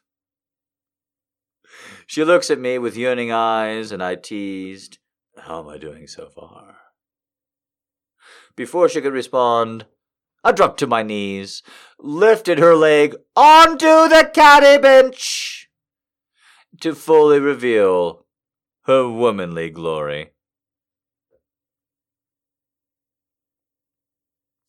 Diving in, she gasped as I purposely... Let me one more time. Diving in, she gasped as I purposely take her clit into my mouth and suck gently. Yeah, purposely. You spread her legs apart and you put your mouth in her pussy. Yes, it was on purpose. Agreed. It was on purpose. That was a purposeful act. We're with you. Then I circle and cross over her clit with my tongue. I alternate between sucking and licking. Don't suck the clit. And change paces as I go. While my mouth is as I work, my hands. I'm gonna get some hate mail. I like the clit sucking. Yeah, he doesn't know how to do it though. He's gonna do it so that it hurts. You know, he's just gonna log on and. It's good, right? I do the alphabet. A, B, and then I suck. That's how he's going to do it. It's a real gentle art. You really got to gently suck that clit. It's a real gentle application of pressure. Sucking is not the word you just... Suction, la cool. All right. To my surprise, while I'm squeezing her ass cheeks, she guides fingers to her asshole. She guides my finger up and down, and between heavy breaths, begs in my ass. I slide my index finger slowly into her tightest hole. What, her nostrils not going to do it for you? Aided by the Lartheny soap, I continue tickling and sucking her clit and lips, while her fingers, and now her asshole too. Ooh. Fuck, she gasps. Her second orgasm is more epic. Oh, that was an orgasm. It's more epic than her first. Her legs quiver intensely, and she screams out from pleasure. I felt her clit expand, and then contract in my mouth. That's quite a large clit. While at the same time, her rectum tightens around my finger, then relaxes again. She came. Like a blowfish, somebody said in chat. Yes, like a puffer fish. That's what her clit did. That's what women do when they come. Their clit is just like a puffer fish. You know what it's really like? Alright, all jokes aside for all the virgins out there. You know what it's really like with the clit? It's just like the second mouth in an Alien from Aliens. It's just like that. You make a woman orgasm and the clit just jumps out like the second mouth from the Alien from Aliens. Just...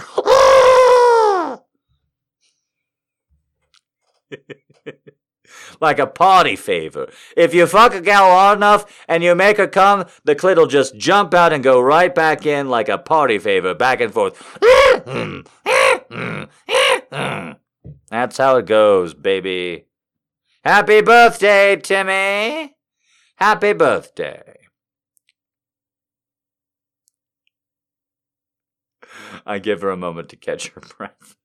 Once she regained her breath, those are the next two sentences, I swear, I dismount my face from her finger and give her a moment to catch her breath. Once she regained her breath, her lusty eyes peered into mine, and she grabbed my cock in one hand, balls in the other, and she twisted, no, while the other fondled and teased.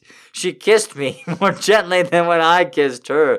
She pressed her suds-covered body into mine, her full tits pressed into me. Taking a few drops of soap along, thank Christ, along with the existing suds on her, she made long strokes from the back of my butt, teasing my ears and nipples along the way. One more time. Taking a few drops of soap along with the existing suds left on her, she made long strokes from my back to my butt, teasing my ears and nipples along the way. Butt, ears, back, nipples. Those are the 4 body parts listed. What the fuck? Where are your nipples, sir? Sir! Where the fuck are your nipples? Have you paid attention to where your nipples are today, sir? Well, if his nipples are on his back, then it makes sense. She grabs his ears, or she strokes his ass. She pets his back on the way up. She gets his ears, and then she gets his nipples on the way down. But if his nipples are on his front, then she has to grab his ass. He says ass first, then ears, then back. Then she comes around and just tweaks them radio tuners, trying to get that AM/FM radio working.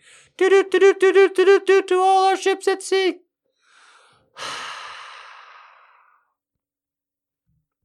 We're almost done. Nipple play is always at the end of a man's sex fantasy. Nipples and eyes don't exist until the penis is ready to start shooting cum. That's all there is to it. Then she replicated my move on her. She dropped to her knees to lather my calves, thighs, and upwards. Her long, intentional strokes had a sensual urgency to them. I felt my sexual energy channeling to my midsection as she worked. She reached my ass and brought my face closer to my pulsing cock.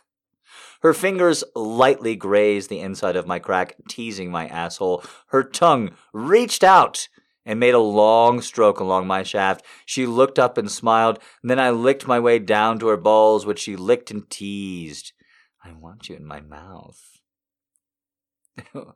Wait, sorry, I got confused.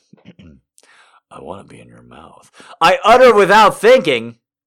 She looked up with concern for the first time. She says, I'm sorry. I can't take your giant cock in my mouth. I have lockjaw, and we don't need paramedics showing up.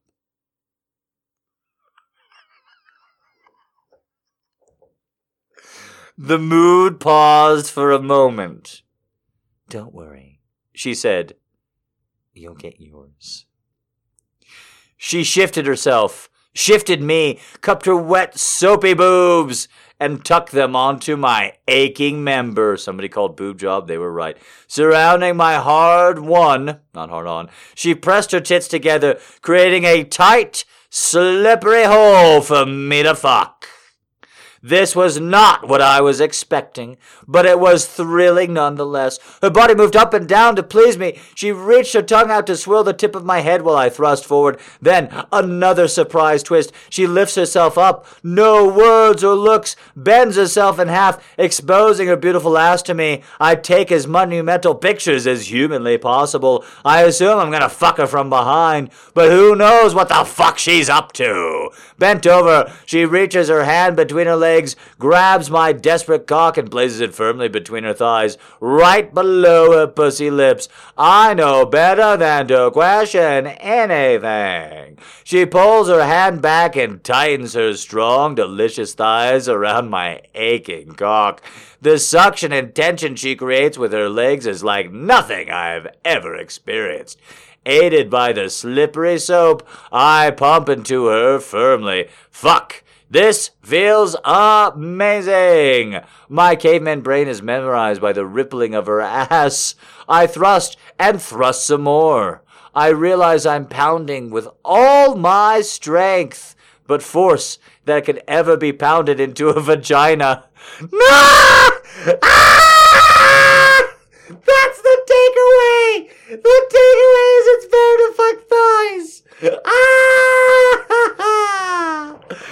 Ah!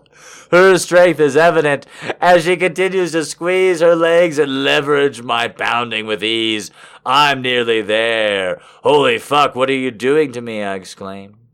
To finish me, she spun back around, got on her knees, and began jerking me furiously. As my pre-cum predicted what was next, she aimed my exhausted, desperate cock directly at her face. While I felt my blow building in my belly, she licked and grazed the tip across my face. My loads came in force, several of them. My first shot straight into her mouth, followed by her cheeks and her neck. As I finished, she looked up at me, my cum dripping out of her mouth and off her face, in streams. She licked her lips and smiled. She stood up and we looked at each other, still gasping, no words. We finished washing ourselves side by sides at different shower heads, still catching our breath. Oh my God. We turned off the water. She grabbed her towel and wrapped herself. I was still naked, dripping, confused, exhausted, and grateful. She approached me and we embraced for a long, firm hug. She pulled back, smiled once more, and walked back to her locker room.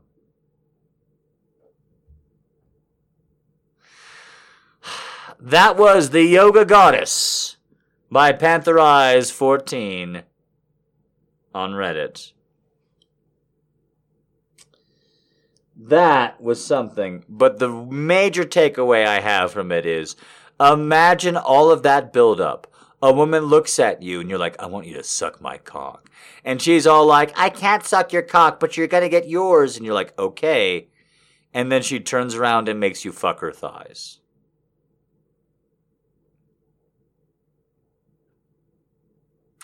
And then gives you a handy.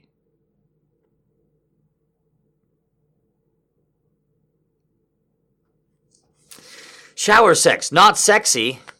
Shower sex, not sexy. Two porn stories in a row, show it. Shower sex, not sexy. Well, guys, that was the live show. I tried to put on the show for you. It was a day. It was a week. I tried to put out my podcast, tried to be sexy, tried to be fun for everybody, tried to get over the apocalypse that was coming. Won't you tip me? Won't you share the word? I know I didn't do perfect. I guess I got a little bit, after talking about mattowing, I guess I mattowed myself. And I'm going to learn. I'm going to make it funny. I'm going to learn to find a way to be grumpy about stuff, and you'll laugh at it just like the apocalypse and Jeff Bezos and all the rest. Find a way. Pay me. Send everybody around. I had a great time. Please come out. These shows are coming more and more fun. They're more and more fun because of you. Do you like the fun porn? I love the fun porn. I can't find the fun porn. If I find it, I know it's going to be bad. I'm not going to read it honestly. You have to find me the fun porn. You have to bring it. You have to share it. Oh, girls, won't you do so? It would mean the absolute world to me. That has been the live show. Thank you again to everybody who listened, everybody who submitted, everybody who comes out, everybody who shares, all the ladies of the night. I appreciate it and you very much. You make the live show possible. Once again, thank you to Ali, thank you to Serena, thank you to Aria, thank you to everybody who submitted something or tipped. Thank you to everybody who comes out. You are who make the live show possible. Thank you, thank you, thank you, thank you, and thank you. Coming out next week, there's another live show on the 28th. It's a leap year. So you still have the 29th as Saturday all on your own to recover. I know sometimes it can take a whole day. The podcast and then the live show, I can be very, very, very draining. But babies, aren't I worth it? Thank you one more time. Come on out. There's music. There's fun. I want to see you there. Bye. Bye.